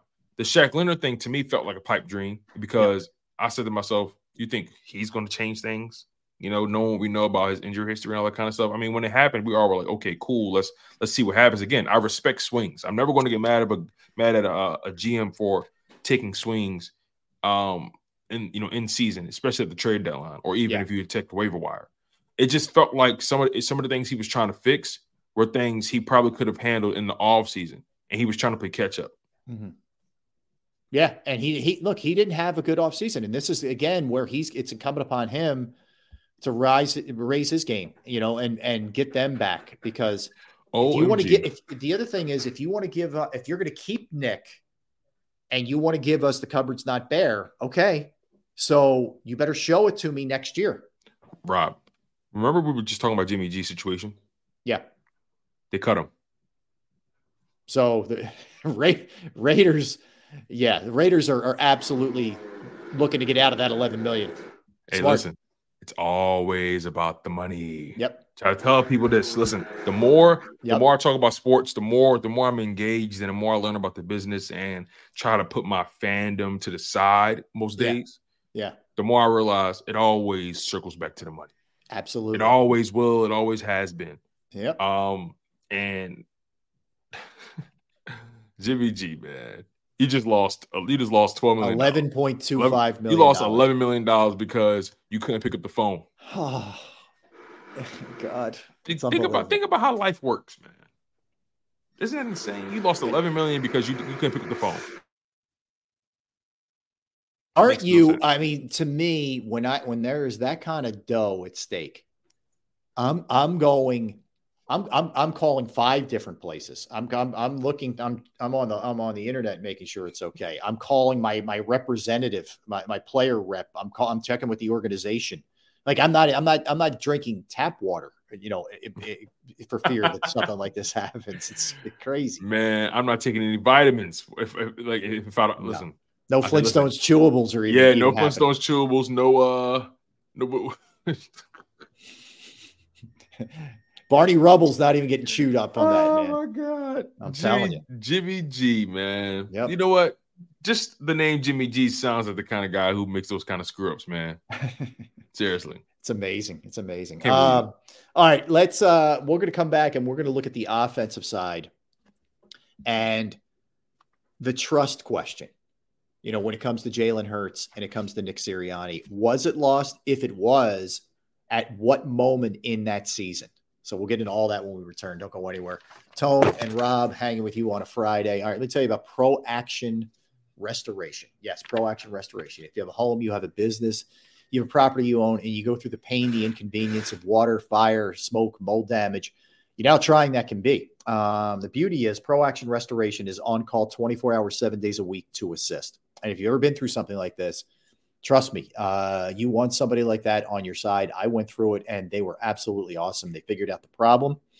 They put all the work in to correct things, all the damage that I had done, and they worked in conjunction with my insurance company. So Pro Action Restoration is licensed, bonded, fully insured, and they've been serving the tri-state area for more than 2 decades. They handle anything from water, fire, smoke damage, mold remediation, and beyond. All right? They can handle it. Trust me. And they're all called 24/7, which means you can call them at night, call them on the weekend, you name it. Give a call right now, 610-623-3760, 610-623-3760, or online at proactionrestoration.com. That's proactionrestoration.com. Go to get your game on. Go for the beers. Go for the cheers. Go for the hit and the hits. Go for the stakes and the stakes. Go to get your parlay on. Go to get your party on. Go for the scene. Go for the screens. Go for the gallery. Go for the win. Go to Ocean. Visit theoceanac.com to plan your visit. At Pond Lehocky, we've recovered billions of dollars for our clients, and we're confident we can do the same for you. With over 250 years of combined courtroom experience, we've helped over 100,000 injured clients obtain some of the largest settlements in Pennsylvania. One conversation is all it takes to help you and your family get back on track. If you've been injured in an accident, give Pond Lehocky a call.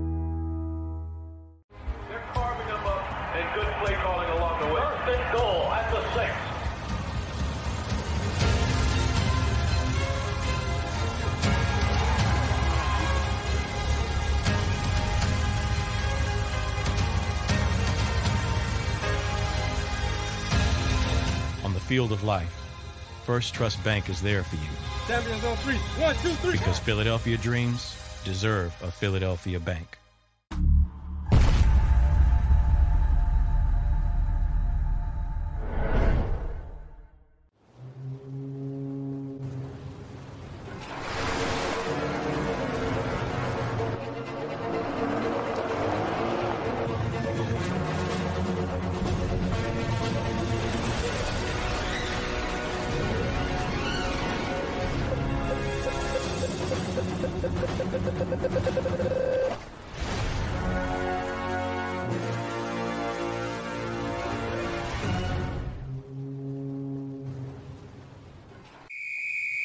Underdog Fantasy has a way for you to play alongside your favorite football team all season long with their fantasy pick'em game. You pick between 2 to 5 players, select whether they'll go higher or lower on one of their stats, then do what you usually do on a Sunday, watch the games. You can win up to 20 times your money in a single game by going 5 for 5. It's a fantasy game, and the Sports Betting Show wants you to get involved. Go to UnderdogFantasy.com. When you sign up, use the promo code WIN, and Underdog will double your first deposit up to $100. That's UnderdogFantasy.com. Use the promo code WIN. Do you stream on a Roku, Fire Stick, Google TV, or Apple TV? Now you can watch 6ABC 24/7 with the 6ABC Philadelphia streaming app. For the big story on Action News, search 6ABC Philadelphia and start streaming today. EAGLES, Eagles.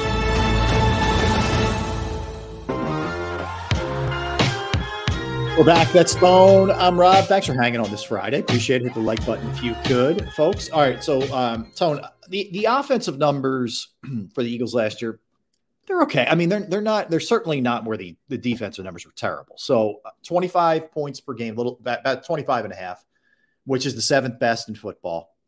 Certainly solid. 16th in the passing game. You know, the running game started off hot and then kind of cooled a little bit. The numbers they're okay generally. But we know by watching this team, by what we saw the year before and how good they were, how effective they were, how much they dictated the game to the other team, how much the other team was on their toes, guessing at what they were doing, and how much this year looked like the team already had the game plan figured out that they were playing a lot, right? They kind of knew what to expect, to the point where even Nick Sirianni after the season called it stale. The game plan. Players themselves, like Lane Johnson, said, you know, team studied the film. They knew what we were going to be doing. So there was a lot going on there. So the question begs, with Nick coming back, we know that Jalen's not going anywhere First year of that $250 million deal. Do you think there's trust still there? Do you think there's belief? And I'm going to ask it from Jalen's standpoint to Nick, not Nick to Jalen. Do you think that Jalen is still a believer in Nick in your estimation? And if not, when did it go away? That's a hell of a question, Rob, because, I'm over here looking at, some of Jalen Hurts' advanced passing stats, when it comes to play type, right? He really thrived in that RPO. He really thrived with the RPOs in 2022. In 2022, he had 148 RPO plays called for him. In 2023, he had 116. That's 32. That's a 32 play discrepancy, right? Through those and now listen to this. This is where things get really interesting. Through those 148 plays that were RPOs that were called for him, it accounted for just over 1,100 yards. Just over 1,100 yards. That's passing yards, that's rushing yards, but mainly most of it was passing yards. Right. Over 1,000 of his RPO plays accounted for over 1,000 passing yards, right? In 2023, 116 RPO plays called only accounted for 582 total yards. 498 passing yards. 89 pass attempts to 122 pass attempts in 2022. So again, Jalen Hurts' production in the RPO significantly diminished. On top of that, the opportunities diminished as well. So when I think about it from that perspective, this is what I take from it. They weren't giving him as many opportunities in the RPO, meaning they wanted to cut it down, meaning they didn't want him they didn't want him putting himself at risk, right? So that's one. Number two, I think the league caught up to what they were doing. Yes. It's not as simple as they were trying to be more conservative with him from a health perspective. It was also like they read it. They realized they knew what was going to happen. They had an off season to really dive into this thing and figure out what the looks were. Again, you had over 1,000 passing yards from the RPO. Yeah, that accounted for 33% of Jalen Hurts' passing production in 2022. In 2023, only 498 passing yards made by way of the RPO. If we're doing some math here, 498 RPO yards, 498 RPO passing yards divided by Jalen Hurts' total passing yards, which were just over 3,800, 3,858 to be exact. Mm-hmm.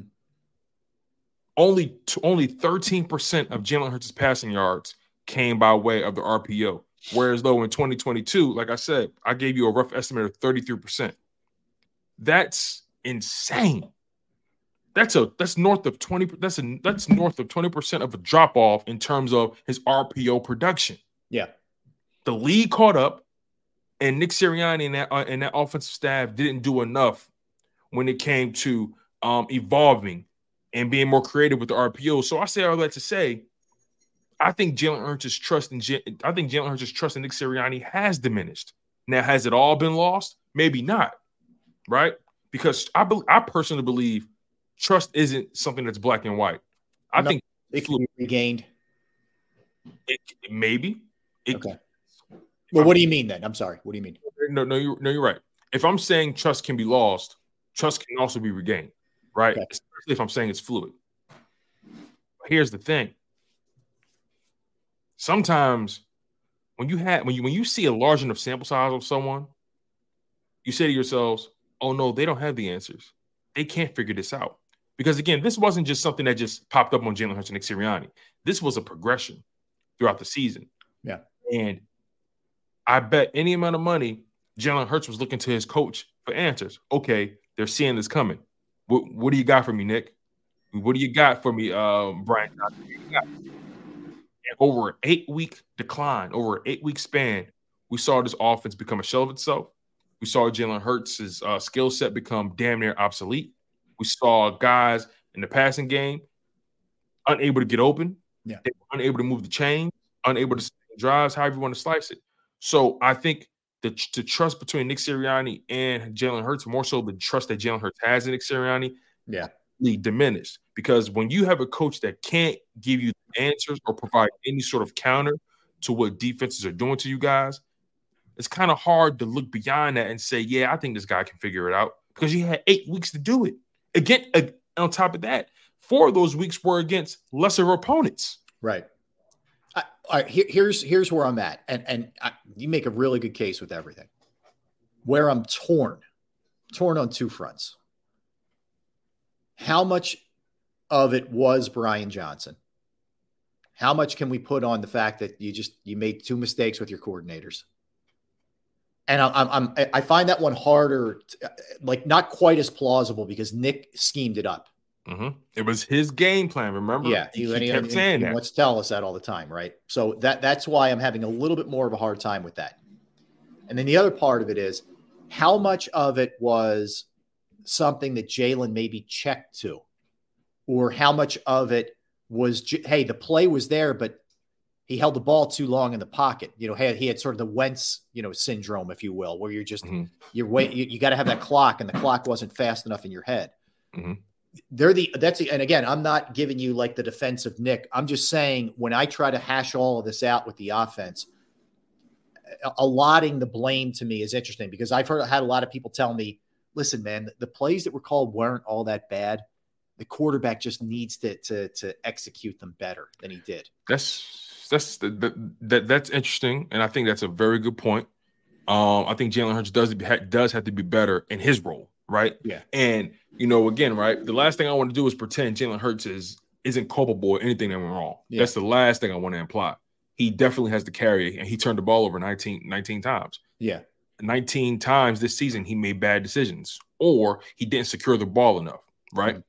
Let me take it a step further for you, right? Yeah. This isn't just the RPO game, the play action game as well, which relies heavily on what? The running game to be successful. Yeah. In 2022, the Eagles had 133 pass attempts that were play action plays. 133 pass attempts in 2022 that were passing plays, right? Mm-hmm. In 2022, their 133 play action attempts accounted for 1,094 passing yards. Again, 1,094 passing yards. That's about 30 to 33% of Jalen Hurts' passing production, just how the RPO was. In 2023, the Philadelphia Eagles had only 81 play action pass attempts. That's a 52 play discrepancy. Mm-hmm. In 2023, those 81 play action pass attempts only accounted for 646 passing yards.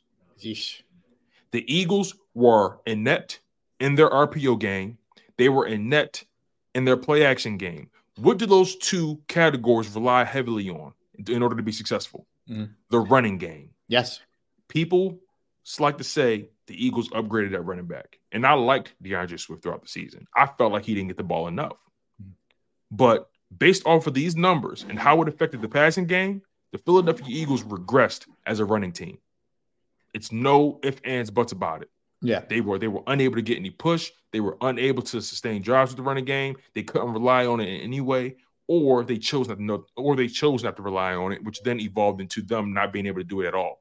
Right. And to just while you're on that for a minute, there's no, to me, better example, whether this is Nick or Brian Johnson, of just not getting it. The Tampa game, the playoff game.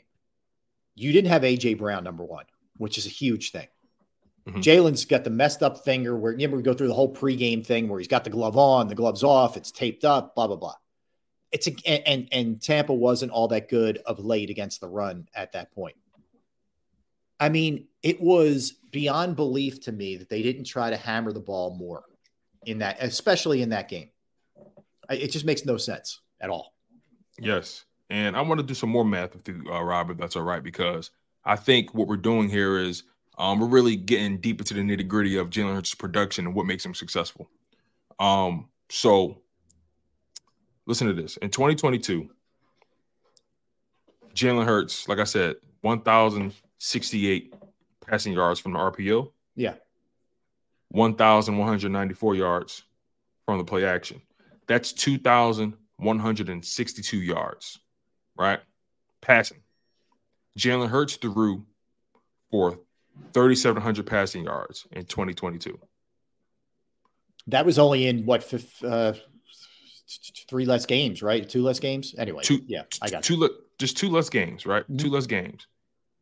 So I say all that to say 2,162 of his passing yards came from the RPO and the play action.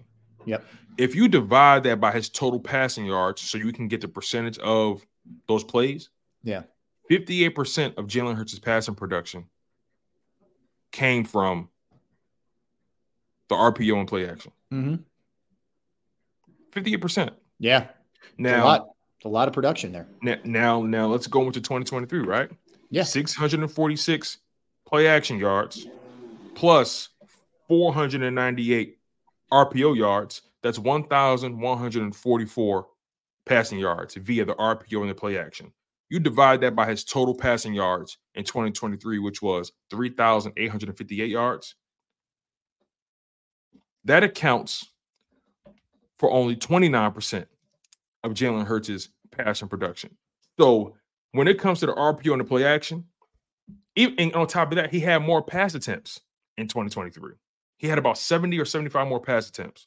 So again, his RPO and play action production went from accounting for 58% of his total production to 29% of his total production. The Philadelphia Eagles had no running game in 2023, and we need to be honest about that. Based off of Jalen Hurts' passing numbers, and he's a quarterback that relies on the RPO, that relies on the play action, right? He's a dual threat guy. Yeah, he didn't run for as many attempts. He didn't run for as many yards. DeAndre Swift didn't have the running yards that Miles Sanders had last year. The entire Eagles running game from last year to this year is night and day. His production plummeted in the passing game because the Eagles could not get the running game going because they rely on the RPO, because they rely on the play action. Yeah, they have to do a better job of putting him in position to be successful. Tone, do you know the last game that DeAndre Swift ran for 100 yards was in the season? Week 3? Week 4? Week 3 against Tampa Bay. He rushed for 175 against Minnesota week 2, 130 the next week, and didn't get over 100 after that. He got 92 against the Giants in that game on Christmas, right? But, not good. Not good. But here's the sad part about it. When you saw that you were able to get that running game going with Swift and with Swift, in weeks 2, week 3, or whatever, when you saw that, you should have said, "Oh, okay, we got to feed him more." Yeah, it's going to provide balance. The Eagles' offense wasn't nowhere near as balanced as they were in 2022. Yeah, their RPO game wasn't as productive. People caught up with it. They need to be more creative with that. Their play action game suffered tremendously because they couldn't run the ball. Teams weren't biting on your play action. Teams didn't think you could do it. Also, the attempts in general went down. So they got away from because the numbers indicate they got away from the play action and got away from the RPO. That also implies they got away from the running game. Yeah. This Philadelphia Eagles team needs to establish who they want to be. And they need to lean in hard into who they are, especially on offense. This team thrives in the play action. They thrive in the RPO. Your quarterback thrives in those scenarios. How creative can Kellen Moore be when it comes to putting Jalen Hurts in the positions for him to be successful? How much can Jalen Hurts develop as a quarterback so maybe he doesn't have to rely so heavily on the RPO to be successful? But then again, we ask ourselves, what is the most optimal version of Jalen Hurts? And I feel like we're still figuring that out. I think so too. And I think in fairness, with him, I don't know how much went on. Even you're never going to see it because he's a great poker player. But, with some of the stuff that maybe Joe Sanlaquito wrote about, how much of a distraction is probably the wrong word, but like the changes when you sign that big contract, what that does for you, what that does to you that first year, the time constraints that you had where you couldn't work on your game maybe as much. I think all of those things are something that Jalen has to figure out and realize, all right, that didn't work for me last year. This worked for me. I got to do this. I got to do that.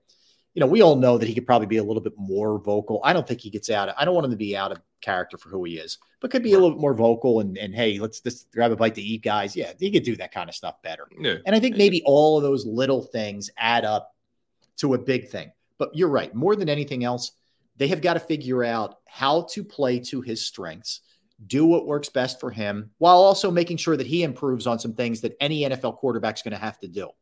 That just basic stuff. You got to get the ball out quicker. Take what's given you. But I also think, too, this is just my theory, that I say it because of when Brian Johnson was asked the question point blank, what needs to happen with this offense? We got to get more chunk plays. I know every NFL team wants chunk plays, but last year was an issue with them throwing the ball deep too much and not taking what was given. So I think they got to get their downfield game wasn't nowhere near as productive. You're right. Yeah, and just hey, man, look, let's make your life easier. You don't have to make the low percentage, deep shot throw. Dallas Goedert standing there in the flat, zip. Let him make a play. He gets paid millions of dollars for them to make them plays. Let him make a play. Trust the guys in the flat. Trust the shallow crossers. Yeah, and the other thing that the Seattle game, we all go back to that game because that's when they said they ad-libbed. I get that players are going to audible, that sometimes you're going to do things a little bit, out of the norm and all that. But that was also a way of saying, like, they're not really believing in what's coming in, from the sideline. And that told you loud and clear that was the case. Yep, and I think earlier in this segment you asked me, when did it happen? When did the mutiny occur? Yeah, and obviously mutiny is maybe a bit of an over exaggeration, but the break, if you will, right, whatever it was. When did the disconnect happen? I think the Seattle game is a legitimate benchmark. Mm-hmm.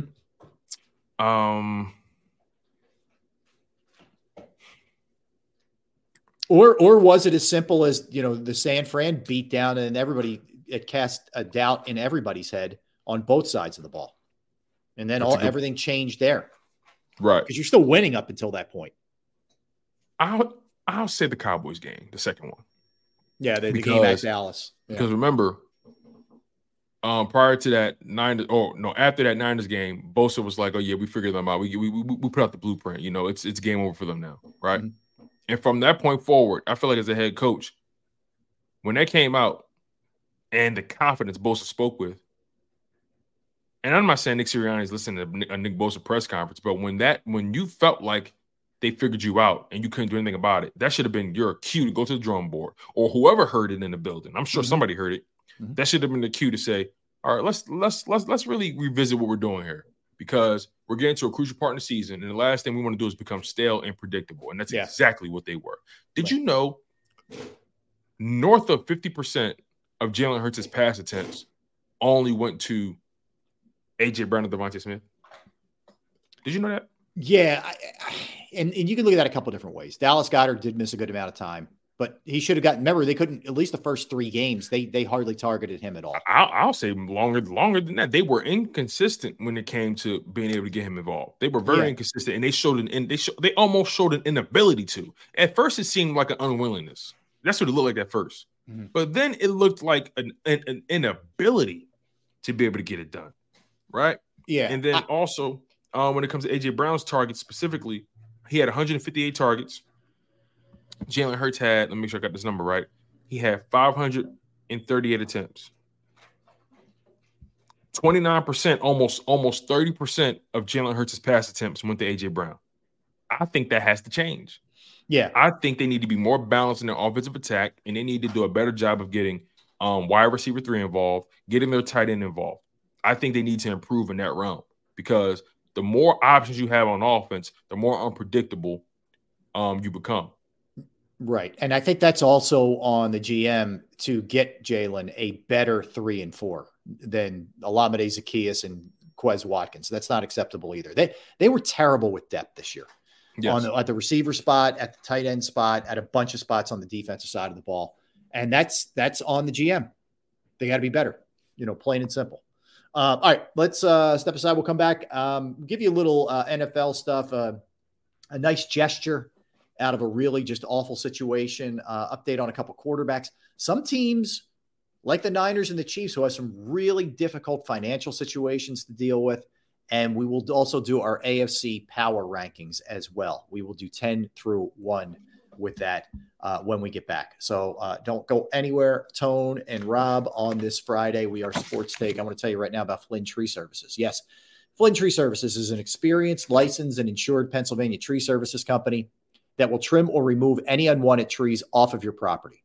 They offer cost-effective solutions to any tree problem that you may face, and they are experts at trimming all types of trees, and they serve southeastern Pennsylvania, South Jersey, and northern Delaware. They specialize in tree removal, stump grinding, as well as tree pruning. You could go to their Facebook or Instagram page for more information or a sampling of their work. Give Flynn Tree Services a call at 610-850-2848, 610-850-2848, or online at flynntreeservices.com. That's flynntreeservices.com. Go to get your game on. Go for the beers. Go for the cheers. Go for the hit and the hits. Go for the stakes and the stakes. Go to get your parlay on. Go to get your party on. Go for the scene.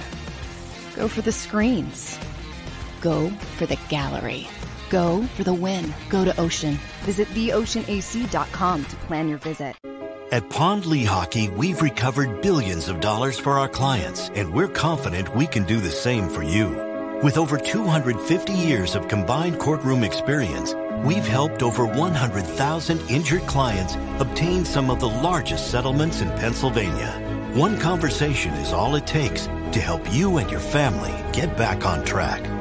If you've been injured in an accident, give Pond Lehocky a call.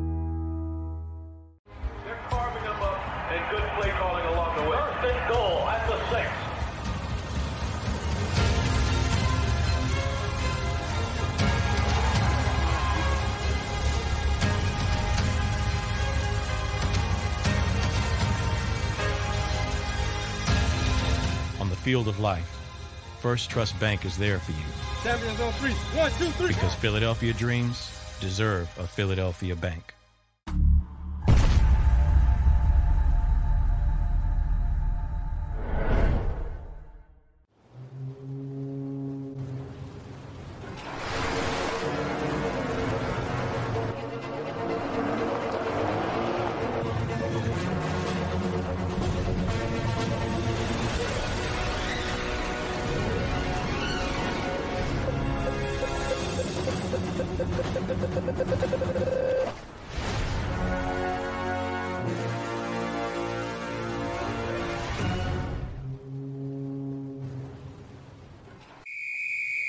Underdog Fantasy has a way for you to play alongside your favorite football team all season long with their fantasy pick'em game.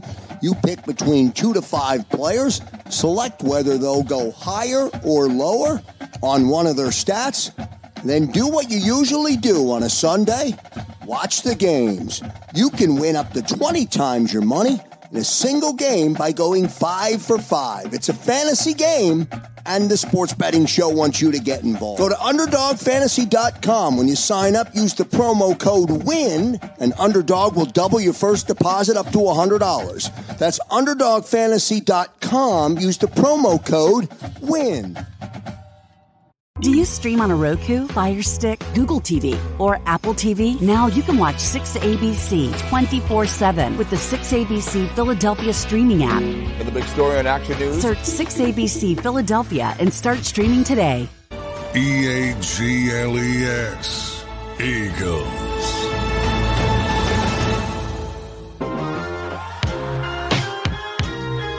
Hi, we're back. That's Tone. I'm Rob. We're Sports Take. Let's hit the like button if we could. Friends, let's talk some NFL, Tone. All right. The big story today nationally is Jimmy Garoppolo.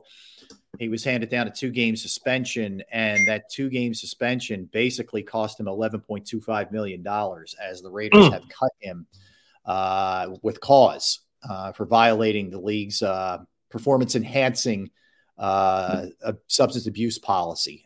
So it's related to Garoppolo using a prescribed medication without having a valid therapeutic use exemption from the league. I guess some guys can use it who have the exemption. He can't.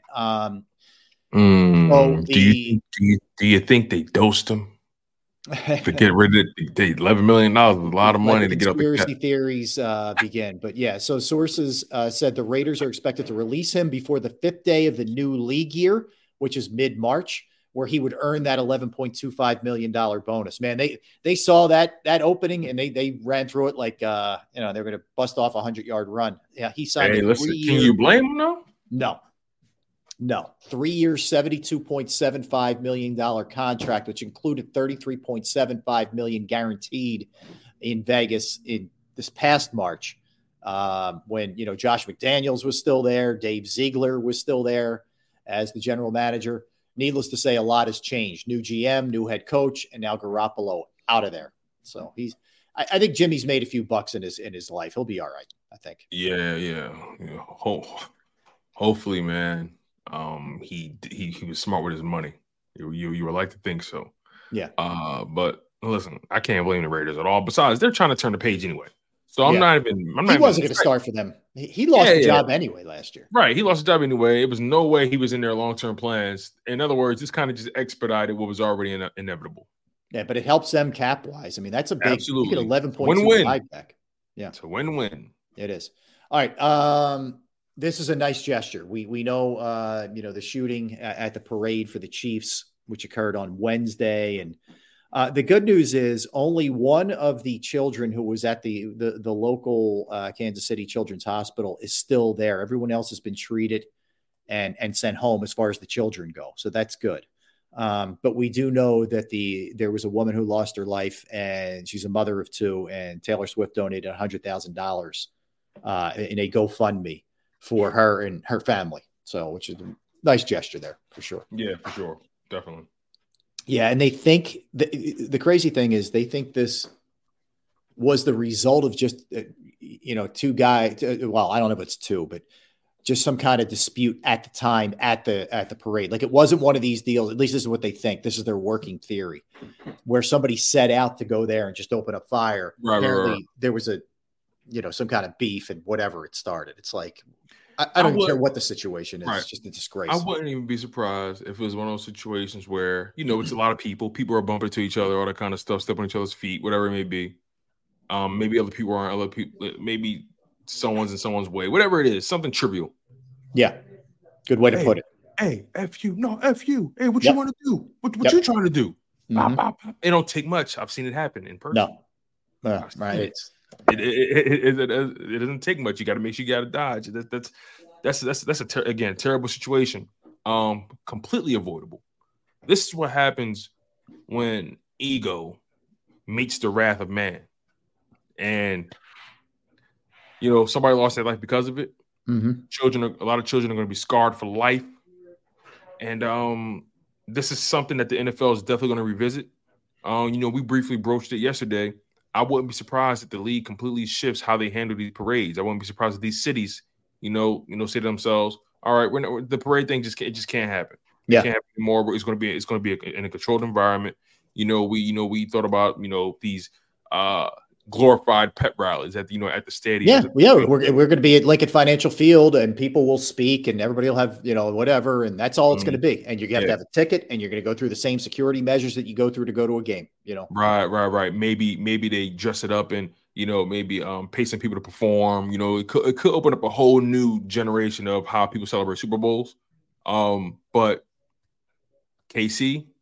Those people at KC, not all of you guys, because a lot of you guys are good citizens, but those individuals who were involved in that shooting, you ruined it for the lot. Yep. Senseless. Just absolutely senseless. All right. Geno Smith, unlike Jimmy G, Geno Smith is going to get paid. He will be getting a $12.7 million bonus, which will bring him up to $22.5 million guaranteed for the 2024 season for Seattle. Seattle's going to be an interesting team to watch. A lot of changes there, coaching changes, all those kind of things. Geno took a little bit of a step back last year. He was hurt too. Mm-hmm. But what do they do at quarterback? Are they going to? Will they make it a priority to draft a guy relatively high, knowing Geno's getting up there a little bit? Drew Lock, they do have an okay backup. We saw that against the Eagles. But is that something you just hold off for another year on? Man, If I'm the Seahawks, I'm definitely drafting a quarterback this year. Yeah. I'm definitely drafting one, without a doubt. I don't care if it's in the second round, whatever. Like, I'm drafting one. Because at the very least, Geno could probably buy you another season of developing that guy. See, this is a prime situation that the Seahawks are in. They can either end up on the right side of it, or they can screw it up tremendously. Mm-hmm. I think they should draft the quarterback in the second round. Let him sit behind Geno. Geno knows what's coming. He knows he wasn't the franchise quarterback. He knows he's a bridge, and he just so happened to be really productive, and he managed to earn some more money in that regard. And he managed to resurge his career. He's in the twilight of it. But he knows he's not the long-term answer. That organization knows. And if they're smart, they're drafting a quarterback within the first 3 rounds. Yeah, I would think we'd see it relatively high. I do. I think that's certainly the case with them. But yeah, they got to do some things. That's for sure. Let's talk about the Niners and let's talk about the Chiefs. Let's start with San Francisco. Mm-hmm. So they have some decisions to make here on some guys. One of them being Brandon Ayuk. So he's entering his 5th-year option. Okay, off of his rookie deal, off of his first deal in the NFL. So he's eligible for an extension right now. He will make, if nothing happens, 14.1 in 2024. To me, he's a better receiver than Debo. Debo doesn't stay on the field enough. That's a good point. Ayuk's better as far as I'm concerned, but you got a lot of money tied up in that offense. McCaffrey makes a ton at the running back position. The only break that you have is Purdy, but there's a lot of other guys making a good amount of money. Kittle, Debo, Trent Williams, we could go on and on and on. So I'm really interested to see what ends up happening there with him, if they can get something done with him this year, because he is, he said, I like being there, but I also want to get paid. He's not trying to give you a hometown discount, which I don't blame him. Yeah. Yeah, and when you see the way his people who is acting on social media and all that kind of stuff and whatnot, and you think about his post as well, saying, "I remember what got you there," or something like that. Mm-hmm. You bring up a very, very, very good point. Here's the thing, man. Like you said something that really stood out to me: the fact that Ayuk, he was more available and more productive for you at the end of the day. Ayuk, what did he put up? He had he put in 16 games, had 105 targets on 1,300 yards receiving. He averaged a lot of receiving. That's 1,300. It's a good year. Yeah, he averaged almost 18 yards of reception. With 7 receiving touchdowns. Yeah, and then when you think about what Deebo Samuel provided you, right? And obviously they use him in a myriad of ways, but in reality, Deebo Samuel, when it comes to production at the receiver position, I mean, look, he gave you 15 games, and on 89 targets, 892 receiving yards, 7 receiving touchdowns. He gave you that, averaged almost 15 yards of reception. Those numbers aren't terrible, but when you consider what they're paying him, you would like more production from Deebo Samuel. Yeah. And also the health factor is a big deal, and they just gave Deebo that contract too. Yep. And granted, they were smart. It's only a 3-year extension, a 3-year deal. He's entering the 2nd year of the deal, and they have a potential out going into the 2025 season, which will only lead to a $15.1 million dead cap hit. It's a lot of money still, but regardless, though, if I'm the San Francisco 49ers, I'm already considering life without Deebo. They're going to have to restructure some people. I don't know if it's McCaffrey. I don't know if it's, I don't know, but somebody's going to have to restructure, I think, for them to be able to do what they think they have to do here, because they're paying Hargrave a ton. Yeah. If I was them, some people may not agree with this, but if I was them, I'm trading Deebo, try to maximize his value now, because in my opinion, his value is not going to go up. Yeah. Because especially with the injury history, that's not going to get better. Mm-hmm. If I'm the Niners, I'm paying Ayuk, I'm trading Deebo, and I'm drafting another receiver and getting younger there. So I have another receiver on a rookie deal. You still got CMC, who has proven to be the catalyst of everything you do offensively. You still got Kittle. Now I'm not sure what Kittle's contract situation is, but overall, I would totally move on from Deebo, lean harder on Ayuk, and bring in a younger guy to play alongside Ayuk, really lean on Kittle and CMC, because especially when you think about the Brock Purdy contract coming up. I mean, he's going to be entering the 3rd year of his rookie deal, but he doesn't have a 5th-year option. So they're going to have to make a decision on whether or not they're going to extend him, especially after this season, because I doubt him and his representation want to go into the season on a lame duck contract. Yeah, I think you're right on that. All right, and then the Chiefs are in a an equal kind of situation. So the difference there is they're paying Mahomes a ton as opposed to Purdy, who isn't getting anything. But he's not just the only one getting paid. But they have two free agents on the defensive side, in Chris Jones and Ladarius Sneed. They have two guys who are massive parts of their team who are both, wanting to get paid. I don't know how they're going to do it. I don't know how they're going to get deals done with both of those guys. They have a good amount of guys actually. Yeah, on defense that they have to really think about. And look, you got Patrick Mahomes. He buys you a lot of flexibility. Yeah, but you said Chris Jones, right? L'Jarius Sneed. Are they going to maintain Willie Gay, a young linebacker, 26 years old, who's increased his market value? He was making about $1.2 million, with the Chiefs. Mm-hmm. His market value has skyrocketed to about $7 million per season, estimated. So, Willie Gay is going to be looking to get paid this offseason. The linebacker free agent market isn't as vast, so he's going to have a lot. He's going to have a big market. You're right. He's going to have a lot of suitors, especially with the way he played in that Super Bowl and just throughout the season. So they're going to have to make some decisions there. Also, are they going to bring back McCole Hardman? Right, he caught the game-winning touchdown. Are they going to bring back him? Right, what's he going to be looking for? Mm-hmm. He's only 25 years old. Clyde Edwards-Helaire, running back. Do they want to bring him back, to be behind Isaiah Pacheco, who supplanted him as a starting running back, right? Drew Tranquil, their starting middle linebacker, a guy they brought in free agency. I believe they brought him in on a 1-year deal. Yep, a 1-year, $3 million deal. He's 28 years old. He had a really great season. He's looking to re-up. So they're going to have to make some decisions at that linebacker position. They still have Nick Bolton, obviously, on a rookie deal, but eventually he's going to come up as well. But overall, look, when you got Patrick Mahomes, it definitely buys you a lot of wiggle room, but at the same time, you want to do your best to keep that defense as stout as possible. Yeah. So keep your eye on all of those developments. How about this? The overtime that they played in the Super Bowl, and it went almost an entire overtime, but estimated that CBS made in commercials just for the overtime alone, not the broadcast, 60 million just in overtime. Jeez. Oh my God. Hey, listen, quick sidebar. I'm sorry. I want to divert back just one more thing with you. Remember how you mentioned L'Jarius Sneed and how he's due to get paid? Yeah. So listen to this. And this might blow your mind here. So he was an older rookie. You know what I mean? He's 27, but he's been in the league only 3 years. Listen to this though. And also, by the way, the 4-year contract that he was on, the 4-year rookie deal that he was on, which is worth in total $3.9 million over a 4-year span. Did you know his average salary was only $982,000? What a bargain, man! What a steal. only $634,000 of the contract was guaranteed. No, I didn't know that. Guess what his market value is now? Just guess. 22 million per season. 18 per season. 16.3. Okay. Which is more than what I believe Darius Slay is making right now.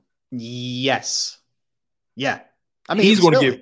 I'll be honest with you. Yeah, he's going to be gone. They'll bring back Chris Jones. Sneed's going to go. He might be gone. L'Jarius Sneed might be gone because if his market value is that, and the cornerback free agent market right now, let's just take a quick gander at it because this is all fascinating to me. As of right now, the free agent market when it comes to cornerbacks is not that vast. You got Adoree Jackson, Kendall Fuller, Stephon Gilmore, a lot of older Michael guys. Davis, Jeff Okudah. You got older guys, right? Emmanuel Mosley, C.J. Henderson, Jordan Lewis he played with the Cowboys and the Bengals before. You got Steven Nelson, who had a really good year with Houston. You got some OGs, but when you think about age and ability to win and also come from a winning situation, you can make an argument. We can make a legitimate argument that L'Jarius Sneed might be the most valuable free agent cornerback on the market. We can make a legitimate argument for that. Yeah. And he may end up making north of $17 million. He's out of there. I think I don't think he comes back.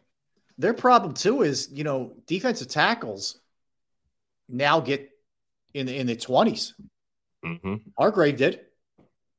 I bet Chris Jones is a little bit younger than Hargrave. Not a ton, but maybe a year or so. I mean, he's going to get 22. Chris Jones is 29. I bet you Hargrave's 30. Javon Hargrave. Let's see here. Javon Hargrave is 31. Okay. Yeah, you're right. So, I mean, close, but a little bit younger. Hargrave has an average salary of $21 million, and Chris Jones is better than Javon Hargrave. Yes. So, at 29, Chris Jones' estimated market value. His estimated market value is $28.4 million per season. 28? 28. So they may not be able to bring either one of those guys back. Unless you do some really creative accounting and go nuts on a signing bonus or spread it out or do the dummy years and all the other stuff that Howie seems to always do. Yeah, and they only have about $23 million in cap space, so they're going to have to get really creative. As of right now, Aaron Donald is the highest paid DT by far at $31.6 million. Then it drops to $24 million with Quentin Williams, Jeffrey Simmons at $23.5 million per season, Deron Payne $22.5, Dexter Lawrence $21.8, DeForest Buckner $21 million, Javon Hargrave $21, Chris Jones right now is at $19.5 million. He's going to eclipse Quentin Williams. Yeah, because to me, he's got 3-4 stellar years still left in him. Like he's right. That good. Exactly. Yeah. He definitely has about at least three legitimate quality years, because he doesn't look like he's slowing down. No. If he can get a 3-year deal from somebody, if they're paying him north of $25 million, he's going to get that. Mm-hmm. He's definitely going to get that. Now the question becomes: are the Chiefs going to prioritize him, or they're going to prioritize Snead? I think they have a higher propensity to prioritize Jones than Snead. Yes, unless because they're deeper when it comes to their DBs. Again, you got Trent McDuffie back there, you got Justin Reed, all that kind of stuff. So it's just no, I got you. I got some decisions to make. All right, 2 juveniles charged in the shooting at the Chiefs parade. Wow, put a news release out. Yeah, charged with crimes connected to the shooting. They're going to charge them as adults. Without a doubt. All right. Gun-related, resisting, among other stuff. Anticipate these charges with respect to the future. Yeah, so there isn't a ton right now. We talked about the woman who passed away. She was a mother of 2. 22 other people were injured. Victims range from 8 to 47 years old, and half were under the age of 16. But all but one of them has been released from the Children's Hospital. But so that's kind of where it's at right now. Yeah. Hey, you ever heard that song by Akon? Locked up, they won't let me out. Yeah, it's over. It's over for them. Yep, I agree. And it was nice. Patrick Mahomes and his wife went in to visit one of the little girls who got shot. So, yeah. All right. So we did it yesterday. So let's follow up today with our rankings here. And this is the AFC power rankings. We did the NFC yesterday. You want to go first? Yeah, I'll go first. Let's do it. All right, let's go 10-1. I'll work our way up. All right, cool. So at my 10 spot, I have the Colts. My 9 spot, the Steelers. 8, the Jags. 7, Dolphins. 6, Browns. 5, Texans. 4, Bengals. 3, Bills. 2, Ravens. 1, the Super Bowl champions, the Chiefs. Okay. All right. I'll give you mine, and then we'll run through it. And we have some similarities, but it's not like yesterday where it was exactly the same. Right. The AFC's harder. I knew today we wouldn't be matching up. I knew that. All right. Number 10, I have the Jags. I have them at 10. I have the Colts at 9. I have the Steelers at 8. I have the Dolphins at 7. I have the Bengals at 6. I have the Texans at 5. Browns at 4. Bills at 3. Ravens at 2. Chiefs at 1. All right. Can you run through your list one more time for me? 10 Jags, 9 Colts, 8 Steelers, 7 Dolphins, 6 Bengals, 5 Texans, 4 Browns, 3 Bills, 2 Ravens, 1 Chiefs. Now, let me give you my reasoning for a couple of these. The Bengals, if Burrow's healthy, he gets moved. They get moved up. They jump into that 4 spot. We don't. Okay. I want to see what Deshaun Watson looks like next year to go with that really good defense and some other players that they have. But I think the Browns are really dangerous. Texans, are you going to come back to earth a little bit next year? Colts, are you going to come back to earth a little bit next year? Who's playing quarterback for the Steelers? Can the Dolphins show that they're more than just a front running team where if they get up, they can put 70 on you. If not, they don't, in my opinion, the Dolphins lack a toughness right now. Agreed. You and I had the Dolphins at the same exact spot, 7. Yeah. And, the Chiefs and the Ravens, the biggest thing for the Ravens is Lamar Jackson's got to show up in a huge playoff game. Yeah. And same thing with Buffalo. Can you ever get over the hump here? That's huge. That's huge. So our 1 through 3 is exactly the same. Yeah. Our 5 and 7 spots are exactly the same. See, here's the good thing about this list though. Our 1 through 10 have the same exact teams in it. Yeah. Right. Our 4 and our 6 spots are swapped. I view the Bengals a little higher than the Browns. Yeah. You view the Browns a little higher than the Bengals. Is it because of that defense, that Browns defense? It's because of their defense, and I think they're very well coached, and I think they're well run too. I think they have a good front office. I would agree with that.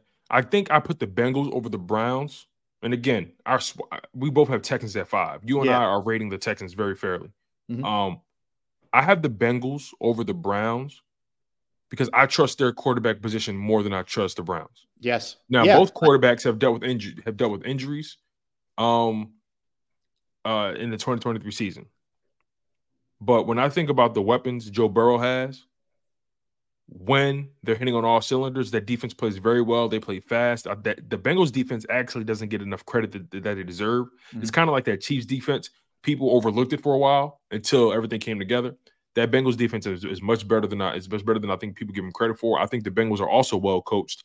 I think Zach Taylor did an amazing job coaching around losing Joe Burrow. Yeah. Obviously, it fell off a cliff because you're still dealing with a backup quarterback. But I feel like they ultimately maximized that roster the best of their ability. But I just think when I think about Joe Burrow and Deshaun Watson, I'm betting on Joe Burrow more than I am Deshaun Watson right now. We both got the Dolphins in the 7th spot. Awesome. Now, this is where things are interesting. You have the Colts in the 9 spot. I have the Colts in the 10 spot. Not too far off. I have the Jags over both the Steelers and the Colts, mainly because of the stability at the quarterback position. And obviously, I think out of those 3 teams, I think the Steelers have the best coach.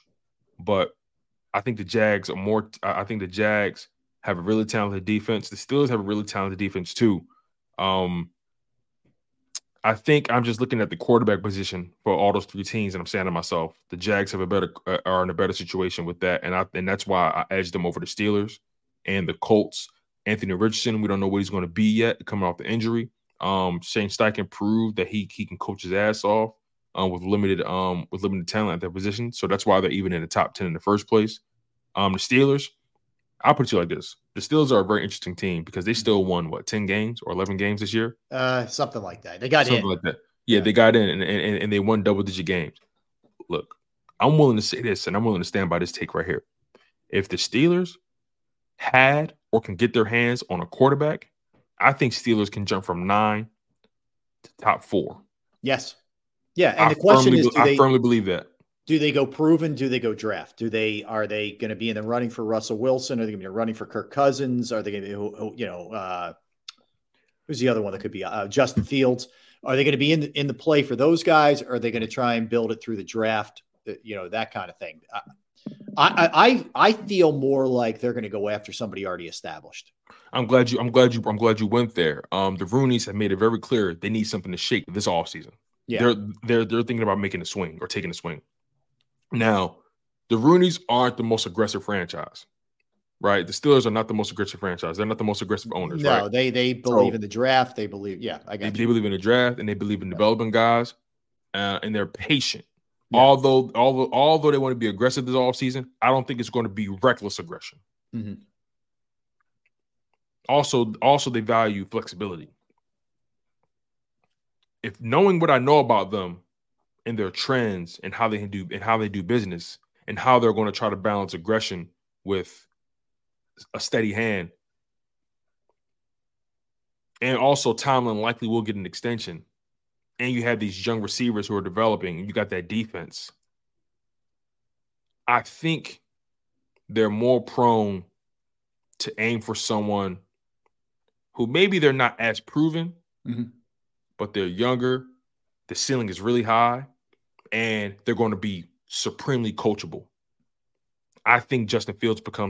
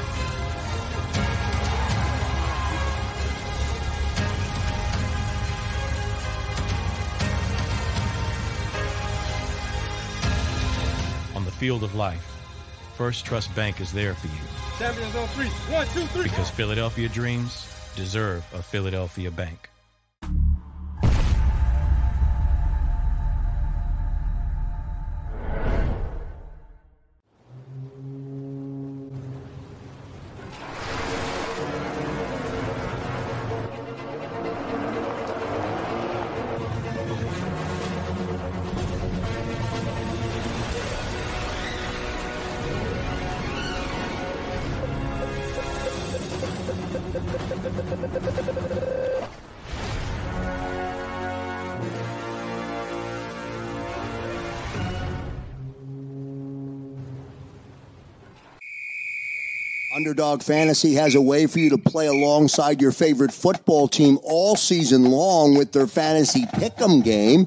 You pick between 2 to 5 players, select whether they'll go higher or lower on one of their stats, then do what you usually do on a Sunday. Watch the games. You can win up to 20 times your money in a single game by going 5 for 5. It's a fantasy game, and the Sports Betting Show wants you to get involved. Go to UnderdogFantasy.com. When you sign up, use the promo code WIN, and Underdog will double your first deposit up to $100. That's UnderdogFantasy.com. Use the promo code WIN. Do you stream on a Roku, Fire Stick, Google TV, or Apple TV? Now you can watch 6ABC 24/7 with the 6ABC Philadelphia streaming app. And the big story on Action News? Search 6ABC Philadelphia and start streaming today. EAGLES. Eagles.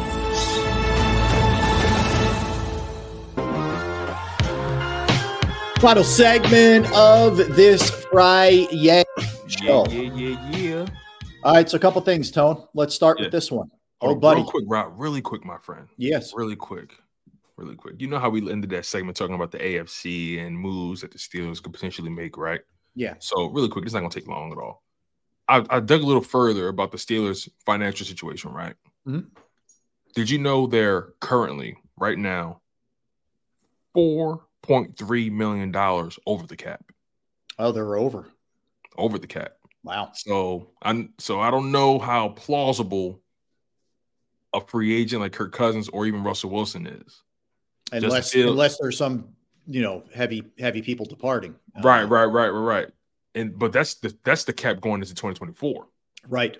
So they're going to either probably have to move some money around, restructure, make some trades, but financially, Fields can be the best option and could yield the most results as well.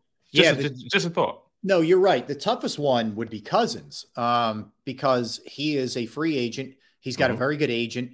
He will command still, even at this point in his career, pretty good bucks. And he has gotten guaranteed money. His last 2 contracts from the Vikings were both guaranteed money when it wasn't as in fashion as it is, now in the NFL. So Fields does make more sense financially. The only difference is with Fields, you have to give stuff up. With Cousins, it's just money, right? That's a good point. So I guess if you're really jammed up money wise and you're Pittsburgh, your move is actually draft somebody.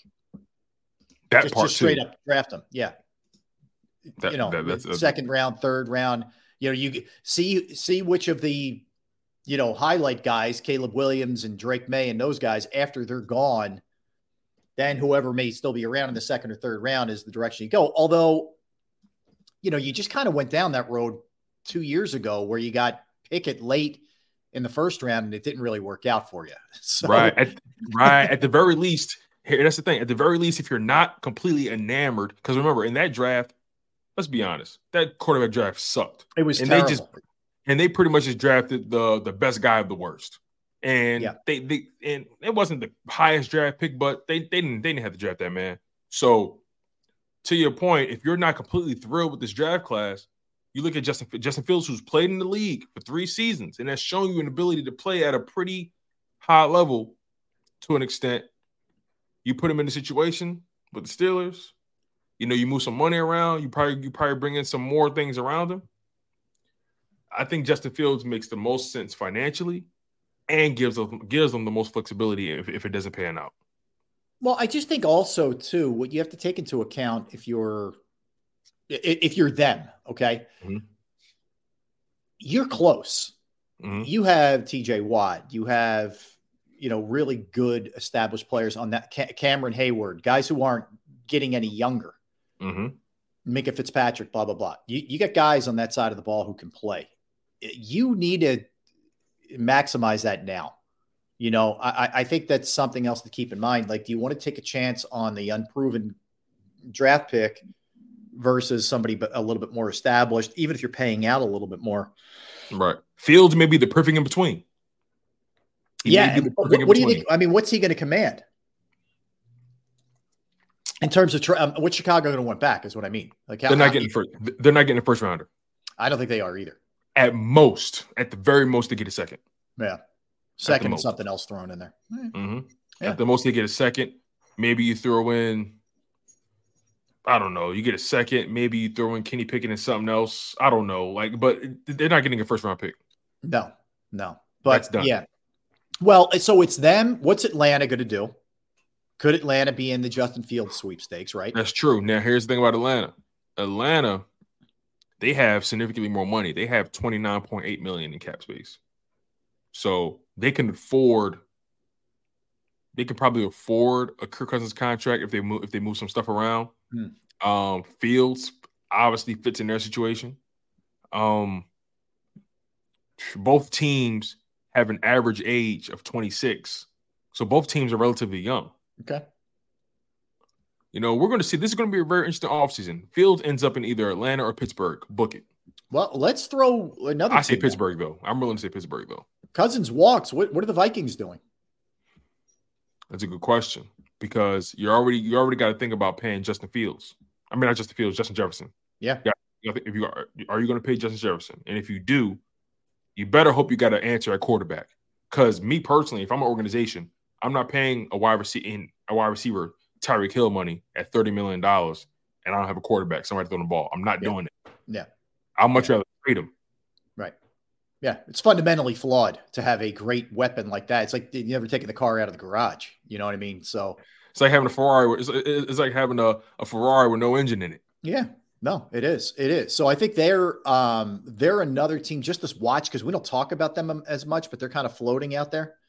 Anybody else? Fields to Minnesota sounds interesting too, doesn't it? Yeah. Fields, Justin Jefferson, with that running dynamic Fields brings.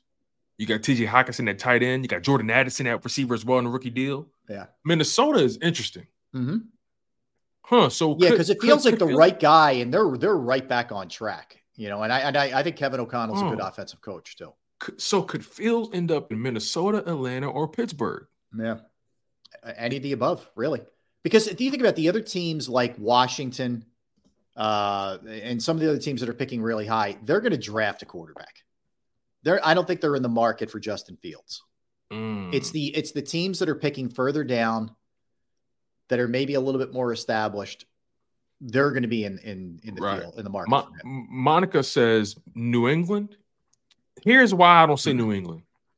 Because they draft so high. What they're picking in the top 5? Yeah. Third or fourth. I would look at New England as drafting a guy before they make the move for Justin Fields because they're drafting so high. Here, like New England is sitting pretty decently because see, everything is so contingent on Chicago.